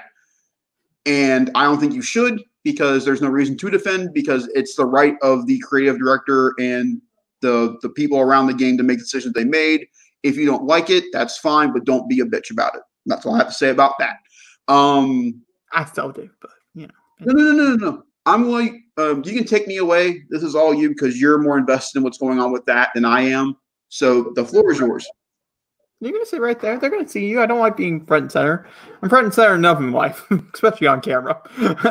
So let's talk about the beauty back here, which is The Last of Us Part 2, which came out a week ago. Well, a little over a week ago. I played it. I beat it. I loved it. I did have some mixed thoughts and opinions, not about certain things. I'm not going to spoil anything here in this particular discussion. But I recommend you watch the spoiler cast that Not So Funny. Is that right? What Funny. Kind of Funny did. It really is eye-opening, and it really does show many different things. I have a lot of thoughts and opinions. You guys want to know my full thoughts and opinions in like 17 to 18 days from now, once I start uploading the gameplay more frequently. I will have a full-on review talking about my full-fledged opinions about everything about the game on my main channel, which is Jacob Was Here, which I do play the game in full with you guys. But personally, I'm getting really mad. I want the harassment to stop. I'm tired of seeing it on my Twitter, like to the point where I'm blocking people and just blocking names and threads in general, because it's vile and it's gross, and I just don't. I mean, I get it, but I don't get it. You know what I mean? It's a mixed bag here. Sure, bomb the critic review. That's fine. Do what you have to do there. All you fuckers didn't play the game. We know it just by reading the reviews. You didn't play it. You got on, you made a free account, and now it's up to like 30,000 reviews or something like that, which is the most any video game of all time has had. For instance, Grand Theft Auto 5 has 20,000 reviews. It's just that's a whole mess in its in its scenario. But do that. That's a way to do it. But guess what, guys, motherfuckers? It did not stop it from doing well. It's the top-selling PlayStation game of all time. It's one of the top-selling PlayStation games of this generation, at least. I don't know. I'm not really sure about PS3. It's beaten the next closest one to I checked was Last of Us for PS3. It was the closest one. Was that? So no. It surpassed 2 generations worth of. In 3 days. I want to mention that what happened in 3 days, and from all the news articles, and says this is not like digital copies. This is physical copies. People who ordered the game to hold. Mine's over there. I can't show you, but I do own it. I mean, about the collector's edition. But that's 4 million copies. That's ridiculous in 3 days. I don't think I know of a video game that has done that. Maybe Grand Theft Auto. I could say probably. One PlayStation-wise was Spider-Man. Spider-Man was the closest one that did it. And so that's my opinions on it. I have a lot more. I just can't talk about them because they contain certain issues that are throughout the game that just piss me off to no end for multiple reasons. I'm part of the community that's being bashed. I'm getting really annoyed. I understand the game represents it really well to begin with, so I don't know why people are being fucking douches about it anyway. They don't like the fact that Ellie, this is not a spoiler, is an actual lesbian character. She is not like, oh, it's questionable. Is she or is she not? No, she is. She's a full-fledged. It says it in the game, and they do not like the fact that you have to play as that. After the show's done, why don't you put in the link dump the link to the Kind of Funny show so they can talk about it? I think that'd be a good idea for what you want to talk about. It's going to be linked down below for anybody who doesn't want to watch it. There's a lot of things linked down below, but I'll put that also in the description. I can fully vouch Kind of Funny in their spoiler cast, because I watched them for Spider-Man and God of War. They really deep dive in with the creators, and they appreciate the content. Greg especially, because he's a huge PlayStation fan. So I can fully attest to them doing what they do. They're very good with what they ask. And if you're curious to see Laura Bailey's opinion and stuff on everything, because she's got the harassment the worst. It is so sad to see. Greg said they're going to talk about it. That's on Monday. That will be on Monday. She'll be on there. She's not on that particular Spoilercast. She's on a different podcast that they do throughout the week. But she will be on there. The podcast should be on. It's called Cool with Friends with Greg. It'll just be her and Greg together talking about it. So I'm gonna watch that as I'm super curious since I didn't really dive into her character. But Twitter has been extra mean, and it's not right. It's actually quite wrong because most people haven't played the game. Yeah, it just proves a fucking point that people can be real misogynistic dicks and assholes, and this just adds on to the whole Star Wars bullshit that happened 2 years ago with Rose, and it pisses me off. And unfortunately, with Ruby, with Batwoman, what happened with her? It just beats your head on the point with everything going on in the world of why it's important to see what's going on and how bad it is. And even with everything going on, people still decide to make the decisions that they make. And it's stupid. And this is why it's important for this type of game, this storytelling, this way they did it is very important. And I have a very amount of strong opinions and stuff about this game. And we had talked about earlier, actually, about I don't think on a podcast, just in general, because it is M-rated, but the violence and stuff is extremely strong to the point of where should it have been rated a higher up game. And I personally do not believe, I don't think there's anything in this game that would make it worse than like Red Dead Redemption 2, you know? So, yeah, I don't know. You know what's sad? If this game was terrible, this wouldn't be a conversation right now. No, I guarantee you. I completely agree. If I played it, and this is my most anticipated game of like all time, it's one of my top 10 most anticipated game of all time, and I played it and I hated it, and I thought it was terrible. I thought the gameplay was terrible. I thought everything about it was terrible.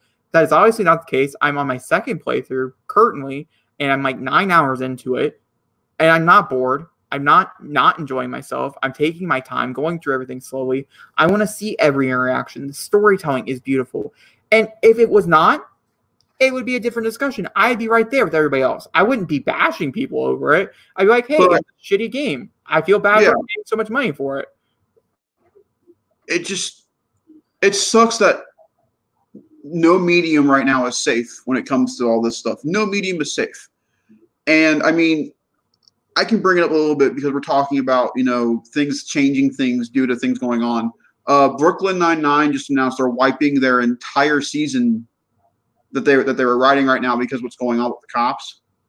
And I think what's more aggravating about that, I understand why, but I think there should really be a difference between, what's going on in the world and what's fictional and what's not. And you should be able to put that aside and just appreciate what you're doing. And just because a character is a lesbian does not mean that that they should tell them to go shoot themselves and hang themselves. It's not worth it. If it makes context in the game, it makes sense. It's written well. They understand what they're doing and they appreciate it. Like Neil Druckmann, Ashley Johnson, Troy Baker, and Abby, and what they do. Then you should respect what they're doing, give it a shot, and then give your critique. Don't go on there and say the game sucks because she's a lesbian. Then you're a fucking prick and you deserve to be in a shithole with demons and souls. You really, really, really, really should. Going on lots of places here, Zachary. Well, that wasn't everywhere, but yeah, I do agree. It's not like I don't disagree here, but I do agree.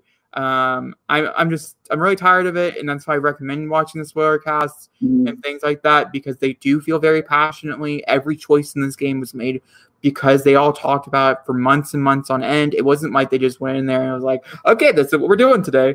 No, because hearing about past stuff that happened to Ashley in particular and having to relive those through a video game is hard enough, and just seeing those things and talking about those things just shows you how much they love the characters. And honestly, as much as these fans say they love these characters and certain characters that happen in this, certain things that happen, you can tell, especially on Troy Baker, not to, have any spoilers, there's one person in this world who loves the character the most, and that is Troy Baker. And so you should feel confident if he didn't like it, he wouldn't have agreed to do it. No, I mean, just link dump the spoiler cast. I'm going to. Yeah, we talk about it in full and greatness. And I think ultimately it was really eye-opening. It really made me appreciate a lot of things that I didn't appreciate before. And that's why I'm enjoying myself playing it the second time even more. Even if you're not going to play the game, I highly recommend you go watch this because if maybe because maybe it'll open your eyes and let you not be what you are deciding to do.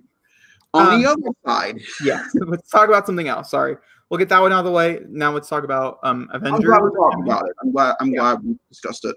Well, it's great storytelling, and it's turning into an HBO TV show. So, like, it's not gone.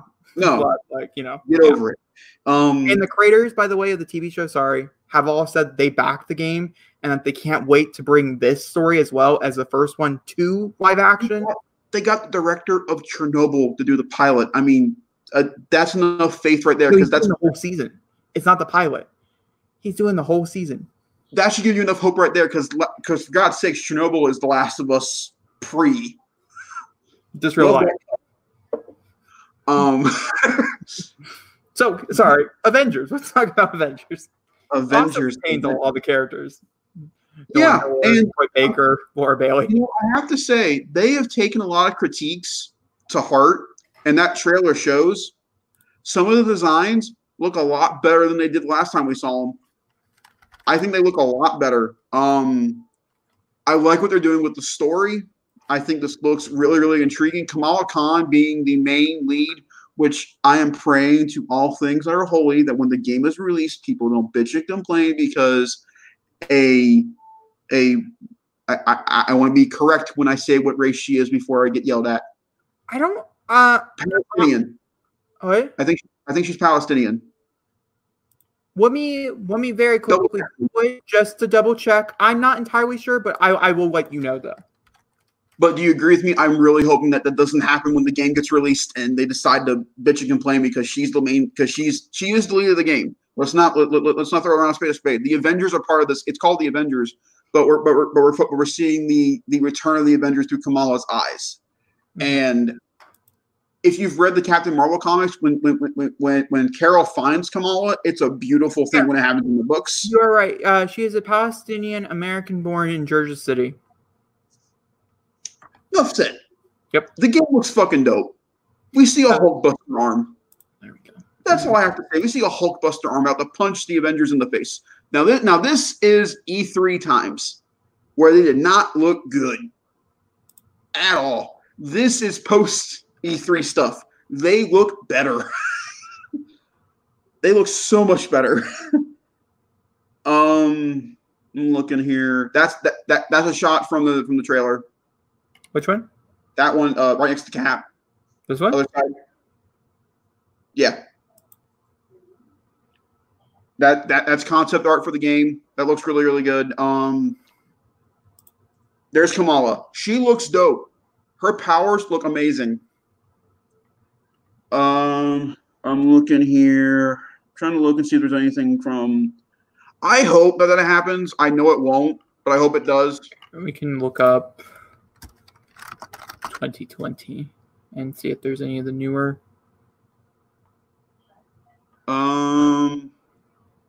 Look up Marvel's The Avengers 2024 real quick. Okay. Because because the Marvel's The Avengers 2024. Hopefully they'll give us a better picture of what he looks like because the caution they have him on the gameplay is dope.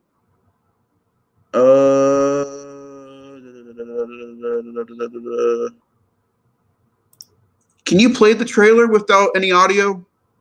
Yeah, I can. This one? Yes. Yes.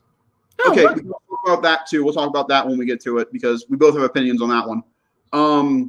The game looks better. Like they took in criticism, they've improved things, and the game just looks better. I'm very excited for this. September can't get here any quicker now. I do want to mention that I am having a full playthrough of Marvel's The Avengers, the story version of the game, completely. Part of what? Which I could be a part of. We will talk about that at a later date. But again, the designs look better. She looks better than she did in the first trailer. Her powers are fantastic. So if you guys don't know who she is, Kamala Khan is infused during A-Day. She gets hit with the Synergen Mist, which gives her, again, there's Black Widow. She looks significantly better. They get hit with a Synergen Mist right there. And we're dealing with the Inhumans in this game. And the entire process of this game is we're aim to take away the problem, which is the Inhumans. I think it's a very timely story right now, too. Okay, and then here's our big shot of big guy over here. Now, if you're looking, why is the guy from Green Lantern in this game? That's not the guy from Green Lantern. That's MODOK. Which is like the guy from Green Lantern. Kind of, yeah. He looks really cool. I'm wondering how they make him the giant big head that he eventually becomes in the suit. But I think that'd be really funny when they show him. Like, he just grows into a suit with this giant head going, I think it'd be really funny. That looks really strong. So we now know what this helicarrier is. This is called the Harbinger. This is a broken. Bruce looks so much better with the beard. I like the beard on Bruce. This is Troy Baker, I believe, as he's playing Bruce. And Nolan North is doing Tony. I'll double check. Right now, we're going to go Troy Baker being Bruce, which I think is awesome anyway. And then they go to, I don't know where this is at, and we find Tony. Tony looks a lot better. And the comedy sounds better in this. We find out more about the Cap situation. In the previous trailer, we know Cap dies.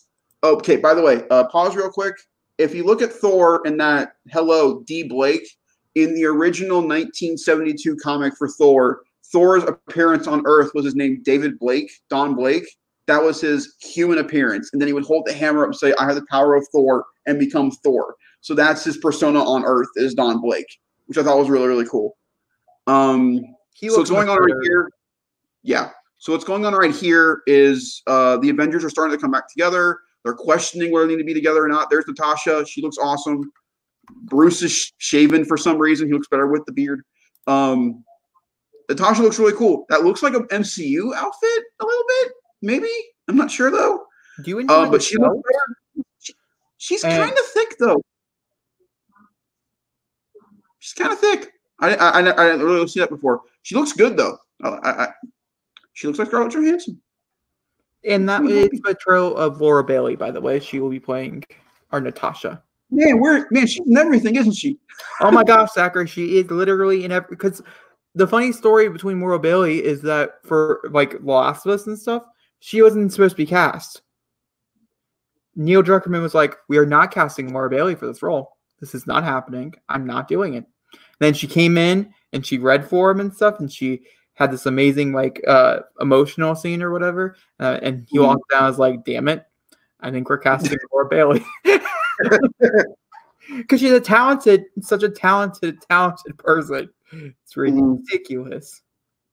And so from then on, where the Avengers are Bruce is questioning whether or not there's Tony in the prototype suit, and they're about to argue, and Kamala's like, "This is what MODOK wants," and then pause there.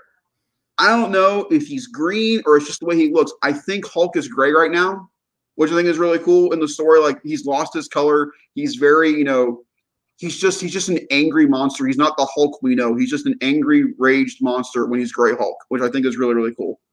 Then we get this awesome shot. It's a reverse of the Avengers, and then Hulkbuster. That's dope. Those are MODOK droids. They are being infused with Inhuman DNA. Then we're getting all this really, really cool stuff. And there's Hulk being green. There's the Abomination. Thor being Thor. That's not Tony in the suit. And as you guys can see throughout the trailer and stuff, you don't just play as Ms. Marvel. There are several characters you play throughout the story. It will jump in between personalities and stuff. So I'm very curious how that looks and things. And then there's Big Head MODOK. So I'm like, does he like just grow into his head, or does his body grow into his head? That's what I'm curious with him. And then of course he looks so cool. He looks so cool. And then we get the Avengers logo, and then we get a group shot. So everyone's wearing Stark armor. Natasha's wearing Stark armor. Thor's wearing Stark armor. Captain Marvel's wearing Stark armor. They make Avengers-based Stark uniforms to fight MODOK. That's why he's wearing the visor. They're Stark-based uniforms. He made them for him. The only one not wearing any armor. Actually, no, that's not true. If you look at Hulk's arm, he's wearing armor too on his arm. Yeah, he does kind of look like he's wearing some. So they're all wearing armor together. The only one that's missing here that's really interesting, though, is Cap. I really think Cap's dead. I think they killed him off in the trailer. I don't think he's in the game. Or they're doing an Avengers Endgame and he actually is in the game and they decided to take him out. Or even possibly they could switch it with a different character. Been there, done that. Yeah, they have. I have seen that in a video game here as of recently. So, but that's what I think of this. As you cannot tell, I'm very excited. Now, I'm very curious to see from review standpoints and things like that. A lot of people really like it. People who got hands-on copies and got to play the first like 3 hours or something of it. But there is also other people out there who say it's very formulaic and that's very boring and that it can be very tiresome and that it's not actually as fun as some people are making it out to be. And so I think that will be determined on us. This is not a game that decided to delay itself. Cyberpunk 2077, I respect your choice, but I'm also a little aggravated out. It's fine. I am curious to see if it's going to be as intoxicating as The Last of Us is, where I want to know everything. I want to play it to the end right away. Or it's going to be a game where I can have fun with and I can play like once or twice a week. And then, we have a special episode of that, type of thing. I'm curious to see what the game's going to be like and how fun and enjoyable it is. I'm still going to play it. And I think I'm still going to like it. From what we know right now is that our first, they're calling them Pulse Heroes. Everything that we get post-game is all free. You don't have to pay for anything, which I think is a good thing. People are learning from the Battlefront 2 mistakes. Good on them. I think the first hero we're going to get after this is going to be Captain Marvel. I think it's only poignant to get her into the game.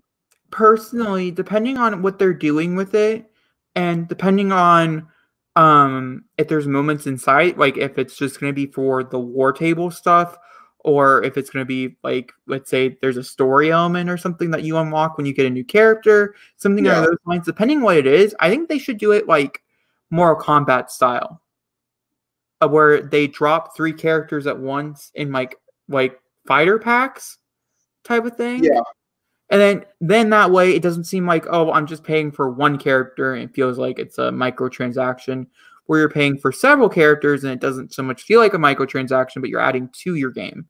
And that way they can still earn money off of it because they ultimately you don't have to pay for the characters. No, I know, but I'm saying this is the workaround that I think they should have possibly gone with, depending on what it's for.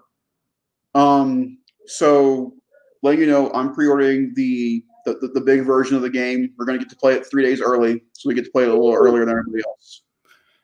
So wait, the first part will come out the day of release, and I'm excited. I'm excited. And then I won't really get into it because it comes out in 2 weeks. Ghost of Tsushima releases on July 17th. It comes out in 2 weeks. I have my copy reserved. I'll let you guys know what I think of it next time when we talk about video games. I'm really excited about it. Okay, so because we're jumping on to 2 hours, it's been forever since we've had a podcast, but there was a ton to talk about. We still have more, so don't you worry. We're not going anywhere, and we don't have intermissions here. So pause if you need a snack. I'm sure somebody will need one.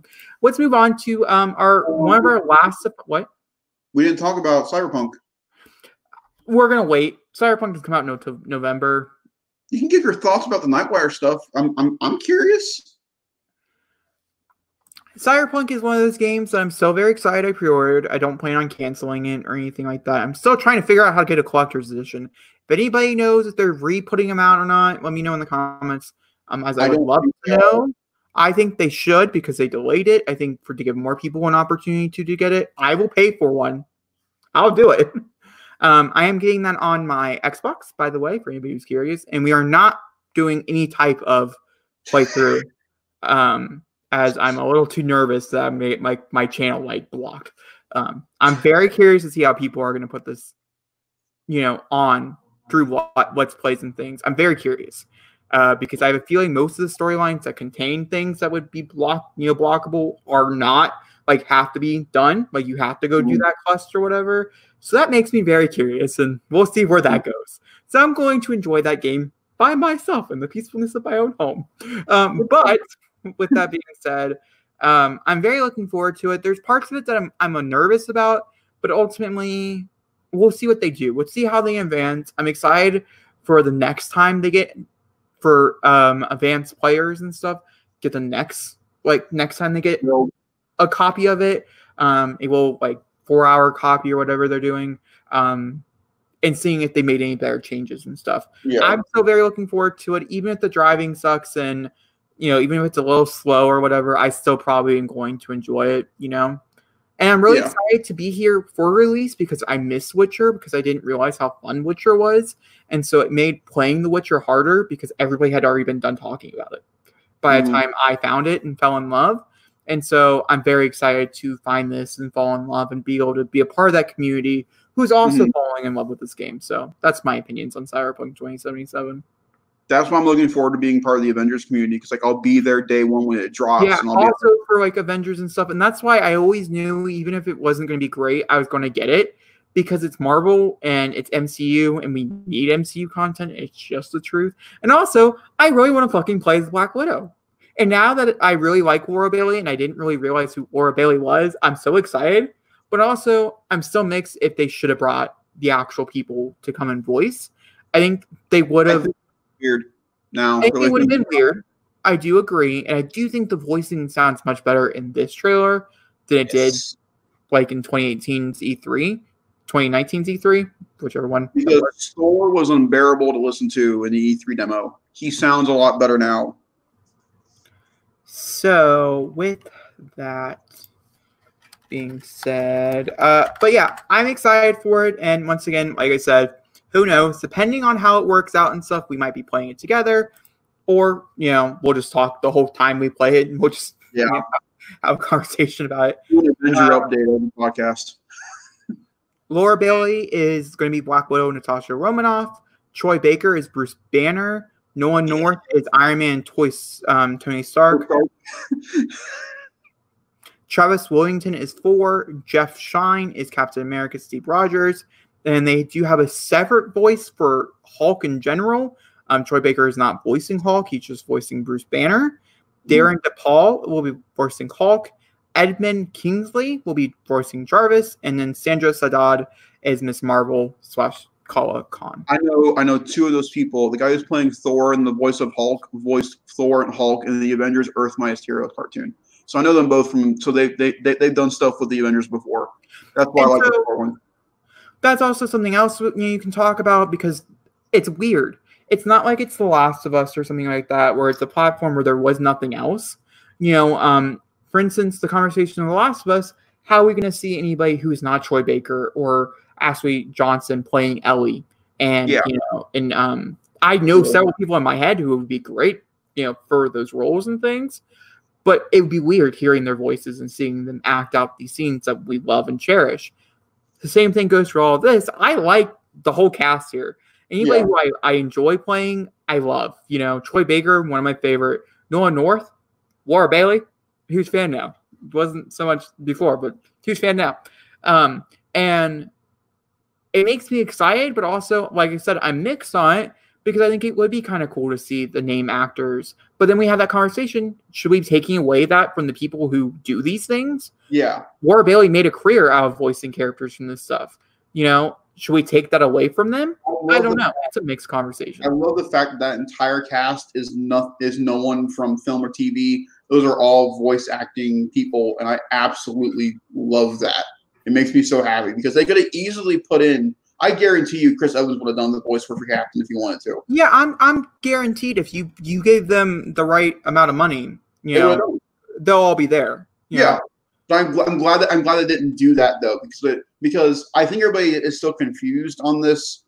This is not an MCU based game. This is a comics based game. And so I think it'd be really weird to try to put their voices with comic characters. I'd rather keep them with their counterparts within the MCU. Now, that doesn't mean we won't get movie content within the game. I guarantee we're going to get a Black Widow update for the movie when it comes out. We're going to get like Black Widow costumes. And also having Miss Marvel in the game, then promoting Miss Marvel, because she will get her own Disney Plus TV show and things.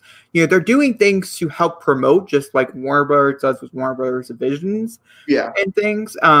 So, yeah. It's very interesting, and oh my God, did you know she was Mary Jane Watson in Spider-Man? What, Laura Bailey? Yeah. I'm sorry, my brain just opened it up. Minus the god-awful missions for Mary Jane, Laura Bailey is fantastic as MJ in Spider-Man. She's also Kate Diaz from Gears. Again, makes sense why Kate's one of the best female characters in Gears. She's awesome in Gears. We need to play Gears. We will when you come, whenever that is. So, Sponge, probably a little bit from now because of everything. So, we're going to talk about SpongeBob and other movies that have moved. Oh my God, movies moved? Is it another Tuesday? Feels like it. So, I am right. Oh, shut up. So, yeah. With SpongeBob, we have been going back and forth, I think, for a while now, talking about, oh, is it going to move? Is it going to stay? Is it going to move? It moved. It didn't just move a little bit. It moved from August 7th to 2021. And didn't move from getting a theatrical release. No, it's going to be a CBS All Access original movie. Yeah. I don't think anybody saw that one coming. Can we just laugh about this for a second?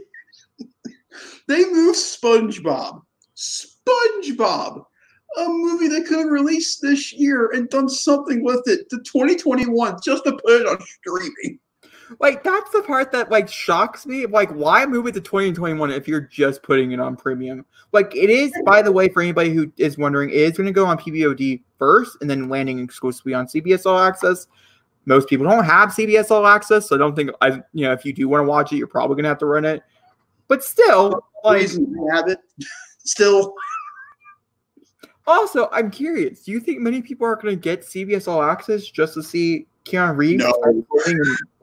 And that's something very interesting. Do you think that's a money play? No, I don't think so. They legit had nowhere. No, they had legit no other streaming service to put it on, so they had to put it on something. Yeah, that's true. Other movies that have moved that we have yet to talk about. We did talk about Wonder Woman in the last stream, so we're not going to talk about it here. But Tenet, my Tenet. We have moved down to July 17th to July 31st, all the way back to August 12th. Yes, Christopher Nolan is not winning this battle with the theater. No, I really wish Nolan would stop. But also, like, in a side note, good for the theaters for not making us go out to the theaters to watch a movie during a pandemic because they're moving it. I just really wish Christopher Nolan would get off his Christopher Nolan high horse and just accept the fact that people are not ready to go to the theaters yet. I really wish he would, because he has been a pissy brat during this whole endeavor, and I'm not going to be frank about it. I'm willing to be. He's been a prissy brat the entire time, and it makes me not want to go see his movie because he's been really, really, really mean to everybody because they keep pushing his movie. They're doing it for good reasons. I guarantee you Tom Kenny is not spinning in his grave right now because we're not going to get to see SpongeBob till 2021. No, he understands why they moved it. No one needs to be better at it. Another one that moved was, we're gonna move on from that. I had some feelings. Did you know? Is Mulan. Now, we're going to talk about Mulan, but we're actually going to talk about the real reason why Mulan moved. So, we all agree that Mulan should be a PVOD because I don't actually think it's that good. And I think that's the problem, is that Disney knows it's not really good, and that us Americans are not going to really like it. So let's talk about this, okay? So, it went out like yesterday. On Friday, it came out and said, August 21st, it's going to be the new release date for Mulan. Shocker. I don't really think this can handle too many more moves before. Nope. I think it might be DOA, if I'm being honest. Do you agree? I think it might be DOA. I hate making this connection, but it's the godforsaken truth. Mulan is officially the new Mutants. I hate saying it because even New Mutants isn't getting released yet, but Mulan's now on that category because they keep fucking moving it. Disney, look at what you've got. It's not going to happen. You've got Black Widow. You've got all these other films coming out. So let's talk about the reason why. So Alan Bergman, which is a chairman, Alan Bergman, emphasized that they're putting it in theaters is where we believe it belongs, on the world stage and the big screen for audience around the globe to enjoy together. What's keyword here? Can we zoom into some words here? Audience around the globe. Okay, there we go. Those are the key words I wanted to pronounce here because obviously this movie was not made for us Americans. We knew this from the start because they changed so many things we loved. This movie was made for China. And China is not opening theaters. They actually closed all their theaters again, to the point where they're talking about maybe having to officially close 35% of their theaters across the whole in Chinese, like over all China, which is just insane and sad. I'm so sorry for any of our Chinese viewers. You know, if you live over in China and things, I feel very bad for you. But they're pushing Mulan so you can watch it. Because I have a strong feeling we're not going to like it. No. I think that's the reason why. And they don't want to put it on PVOD because piracy is very big over in China. And so as soon as it's online, you can watch it for free and nobody's going to, they're not going to make money off it. And they paid a lot of money for it. And so they're going to keep pushing it until China can watch it.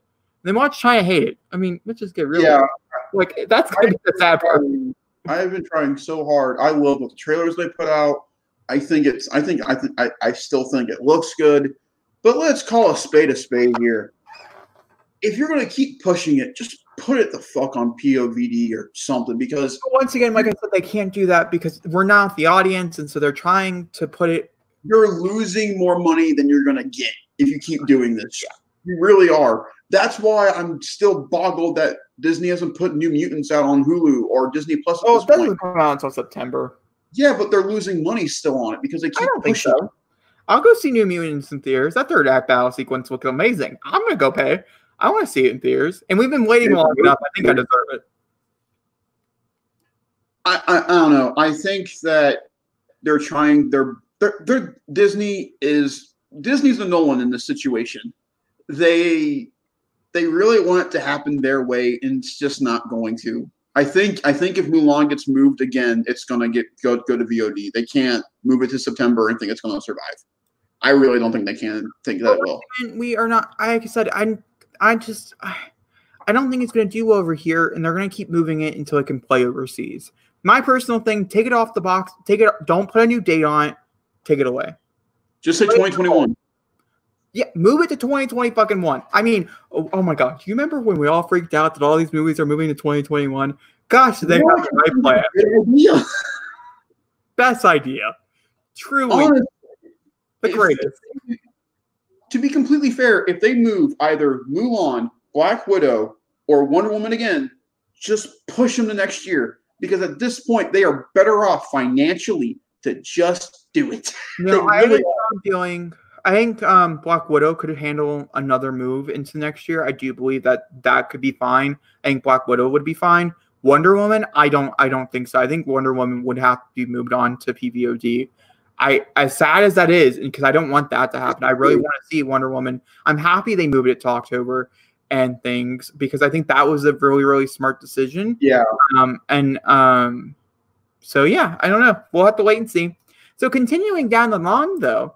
We're not officially done, Zachary. Can you believe it? 2 hours? This is, it's like we're watching a movie, but we're not. So very quickly, we're going to talk about the movies that are coming out this month. These are the movies you can buy/rent. Some movies are already out to buy because they come out 2 weeks in advance type of thing, but we're still going to talk. Curiosity, can you do the segment on your own? I have to use the restroom. I mean, I can handle it by myself. Yes, that's fine. Thank you very much. I will be right back, ladies and gentlemen. Okay, I guess I'm staying.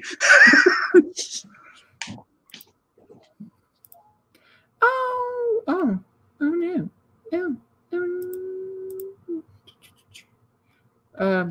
No, he's muted. It's fine. All right, so we're going to go through these, and I'm just going to go through some of these movies that might be important for you guys to know about. So Trolls World Tour, in case you missed it, is now going to be available to rent and own on July 7th. Which is the first week of July. These movies are coming out in July, by the way. I guess we should go over the last week of June because, yeah. So the last week of June, this week, we have Forces of Nature, which I don't know what that is. Brooklyn Nine-Nine, also coming out. The Sinner Season 3, The Short History of Long Road, which I'm excited to watch. So Trolls World Tour, which I'm excited to buy. The Lost Husband, The Sweetness in the Belly, which is a controversial pick. Thursday, July 14th, we have Body Cam finally coming out. The Castle in the Ground. Thursday, July 21st, we have Capone finally being able to release. Marriage Story, hopefully this means we'll get some bonus features and stuff. Scoob actually being released on DVD, which is very, very interesting because you guys can watch it for free on HBO Max in case you have that. Curb Your Enthusiasm, Castle Rock, Survive the Night. I think that's actually a pretty good week for release dates.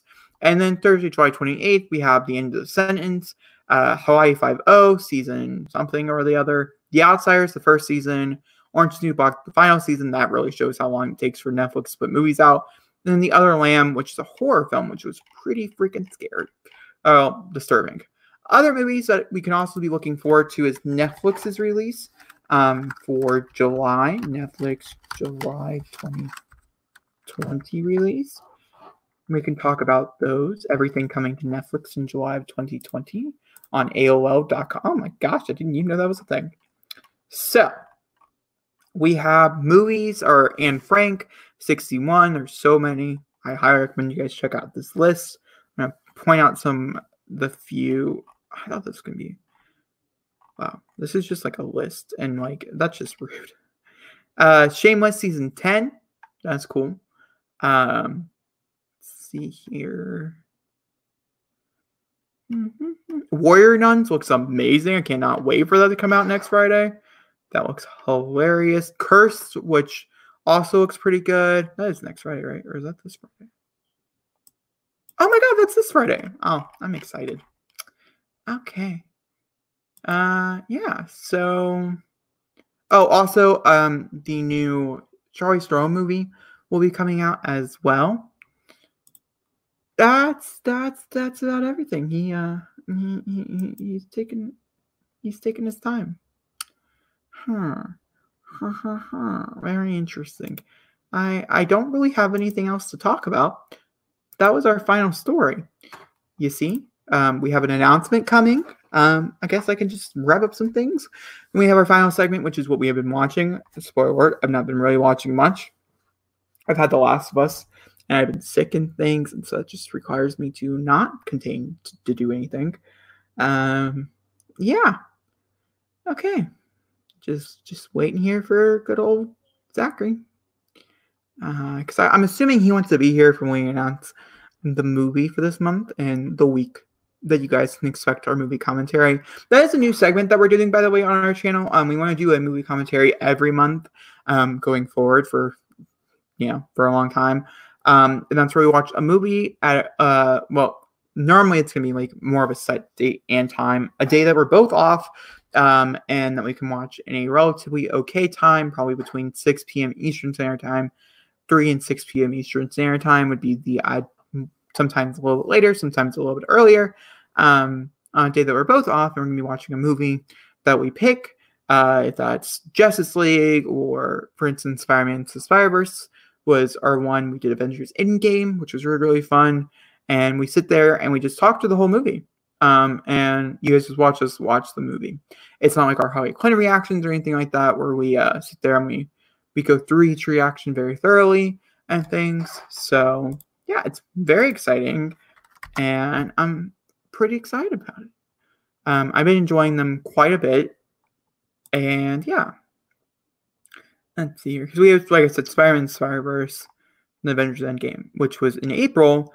Then we had we didn't do one in May, and we had one in June, which was when I was in town. So yeah. Oh, great, he's back. Thank God. Thank the Jesus. Hi, Zachary. I did that segment like 20 minutes ago, and now you showed up. So let's continue. You okay? We've been talking kind of awkwardly for a hot minute now, so. Sorry, my stomach really had to go. That's okay. We're going to announce our movie that we're watching this month. Zachary, do you want to announce our movie? Well, first off, thank you to everybody who's been watching our commentaries of the first two we've done. It's really, really cool. You guys are appreciating it. Shout out to the guy, I forget his name already, Zach, who came onto the commentary for Spider-Man. We talked to him for a little bit. Again, it's just a way for us to connect with everybody, see how you're feeling, see what you're watching. And I'm excited to announce, finally, we've been pushing it just because everything going on. We haven't found really the right time to do it. Our next film in July will be Sonic the Hedgehog. I have not seen this yet. You have. I think this will be a really fun film to watch with everybody. I think we can all make fun of it together if it's just bad. But I think we'd also enjoy some of the aspects together if it's good. I'm excited for it. What about you? I'm curious. I told myself after I got done watching that colossal of a fuck of a movie that I would never watch it again, but here I am. So, there's that. Hey, you said the same thing about Man of Steel. We're watching that one. This is all true. See what you guys forced me to do? So, we are here. It's going to be taking place between the 19th and the 25th. So I'm going to go ahead and post the video so you guys can put the reminder on. But just the date could change depending on when we're off. It might delay. What? It might delay. Oh my God, it's not going to delay. Don't you worry. It'll be sometime during that week where we're both off on a time that is much more functional than 12:02 at night. Yeah, man, we watched Spider-Man early in the morning. But also, Spider-Man had a lot of technical difficulties in 8's defense. Oh, man. If you've seen our commentary, you know how the ending went. Technical difficulties, which this one should not have, so that's good. But, yeah.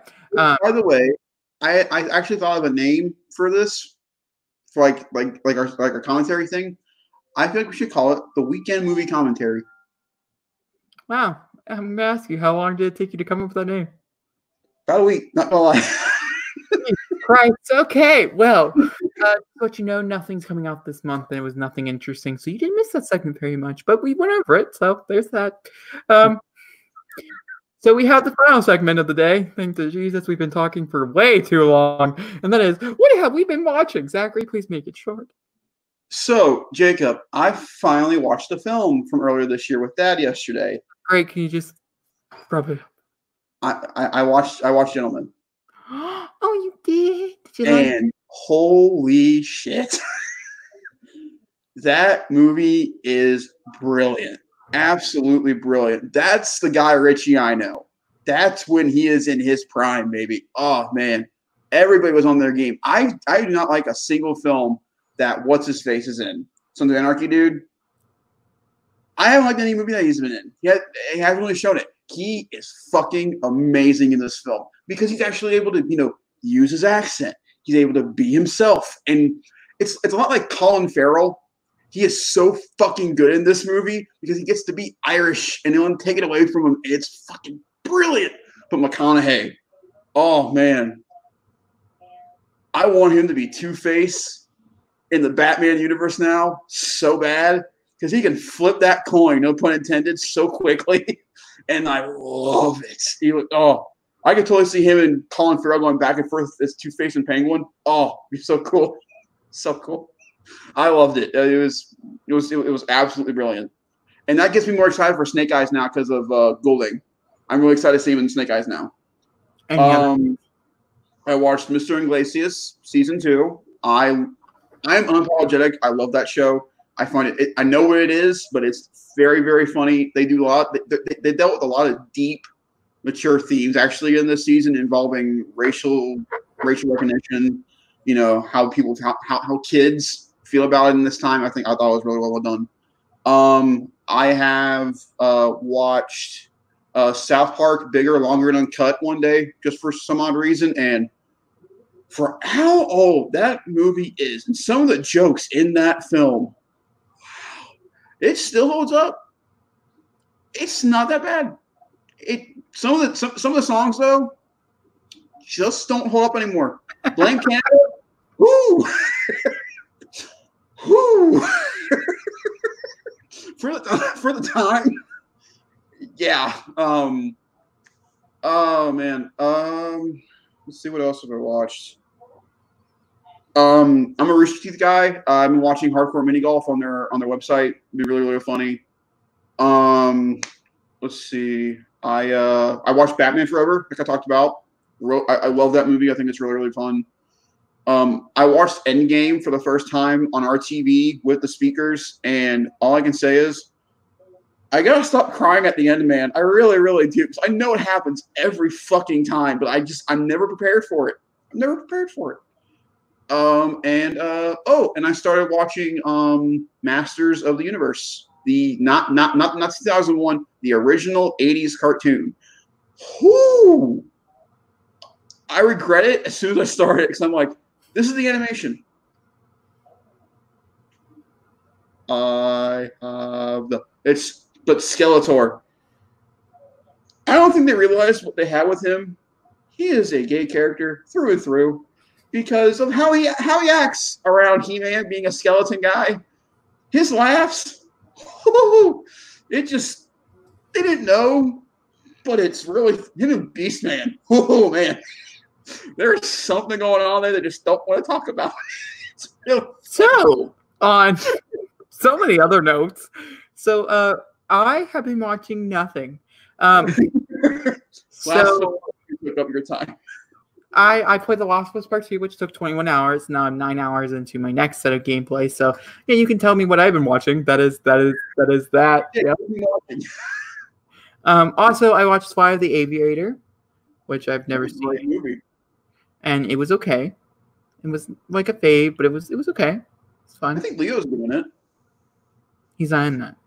Fly the Aviator, yeah, he is. No, he's not. Oh no, it's not the Aviator that he's in. Yeah, not this. This is a Disney movie. This is a Disney movie from the late 80s, early 90s, about a robot, a spaceship. Yeah, wow, yeah, I was way off. Yeah, no, the Aviator's the Leonardo DiCaprio one. The one you watched, that's a 90s movie. It's fine. It was nothing bad. It was a fun little family movie night type experience. I watched John Tucker Must Die. Yep, I watched that yesterday actually, and oh my god, it was so funny. It was so bad. Oh, it's so bad. Like, oh, it's so problematic, but it was hilarious, and I died. Oh, Zachary, a movie you need to watch. You're gonna think I'm wrong. Is She's the Man? Okay, and I watched it the other day. Yes, I know. What a weird little thing. I went back in time. Okay, for a minute. I need some nostalgia. I've been in a bad space, so I watched John Tucker Must Die. Hilariously wrong, but hilarious. Then I watched She's the Man. It's so fucking funny. Oh my god, I think I was cry laughing. It was so funny. And I do think you would appreciate it, so I highly recommend it. It's on HBO, so you should watch it. Nobody else should. It's problematic. I don't recommend. But to you, I recommend, because we watched it as a child, so you'll understand the nostalgia there. Yeah. I watched Scooby-Doo. What? I watched Hairspray. The new one? No, the one that our family likes so much. The John Travolta one. Yeah. The new one. That movie is important right now. I didn't realize how important that film would be. That's an important movie to watch in these times right now. It really, really, really is. That is a poignant film. But they weren't expecting it to be, but it is. I also watched Scooby-Doo Mystery Incorporated. We had finished that. Velma being a lesbian at the end was a shocker.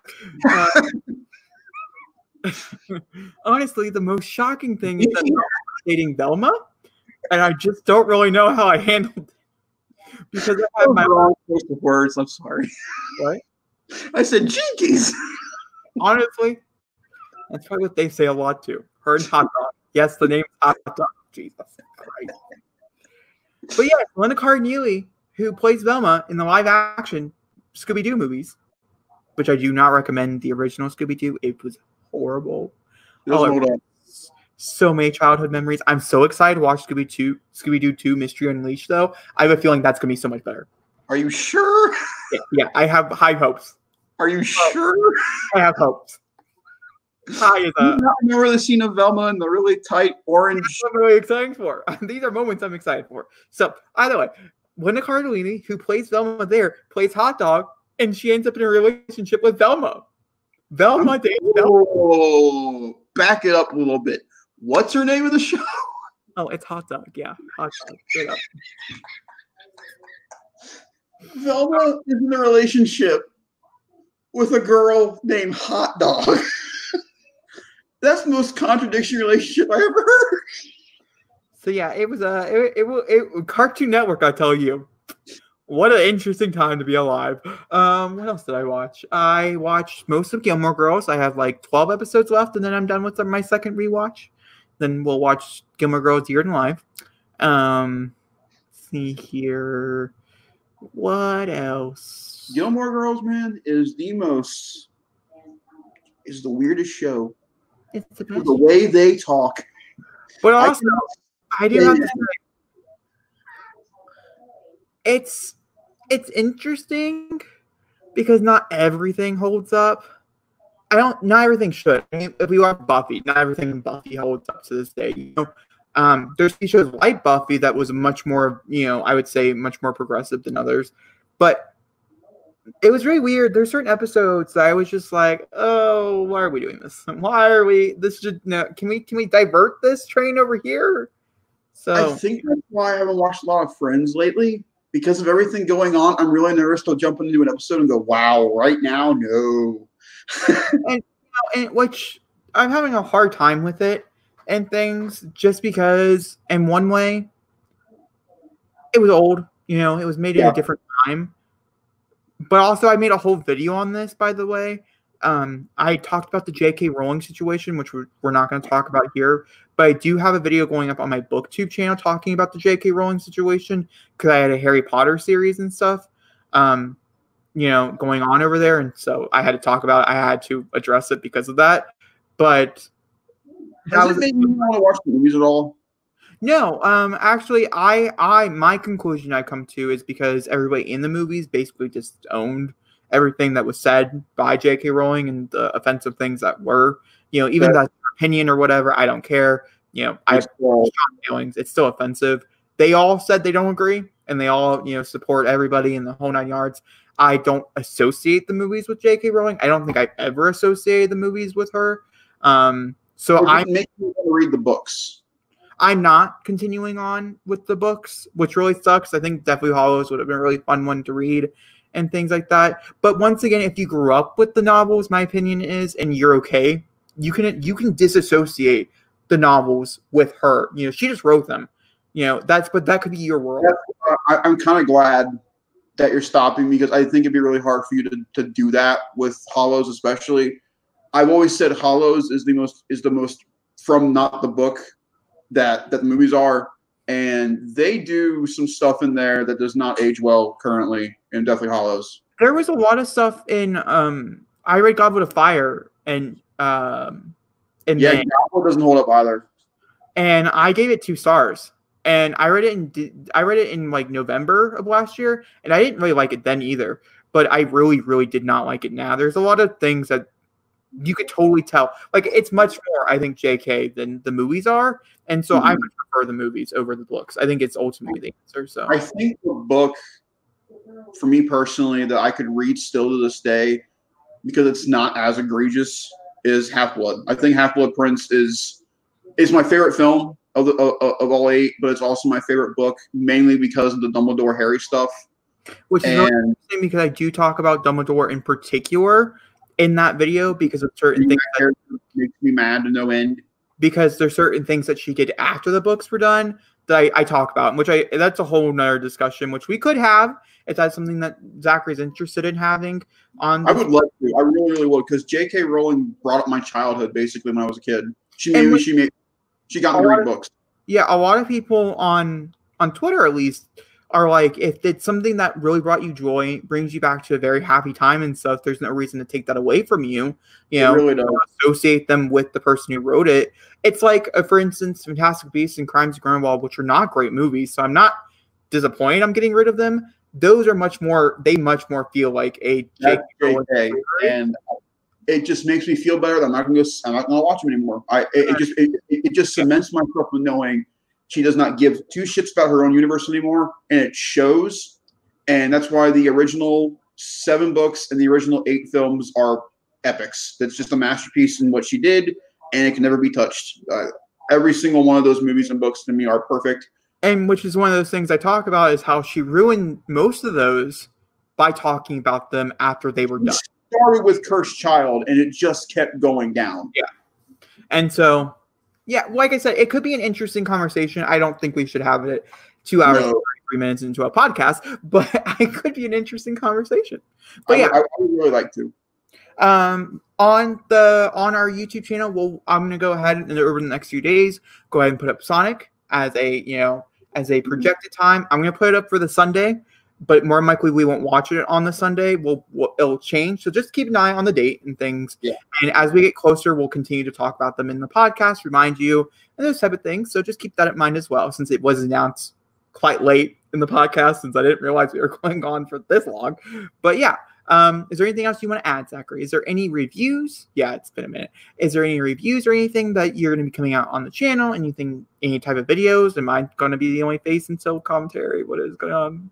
I'm done telling the viewers, and I'm going to be doing something until I have concrete of what I'm really going to do. That's great. And I am going to be doing something. I have time to get it ready, to lead up to it. I'm going to be reviewing the new Transformers series on Netflix when it drops at the end of the month. I'm very much looking forward to it. It's a Rooster Teeth collaboration with Netflix. It looks really strong. They're adding mythos to the Cybertron stuff, and it's really got me intrigued.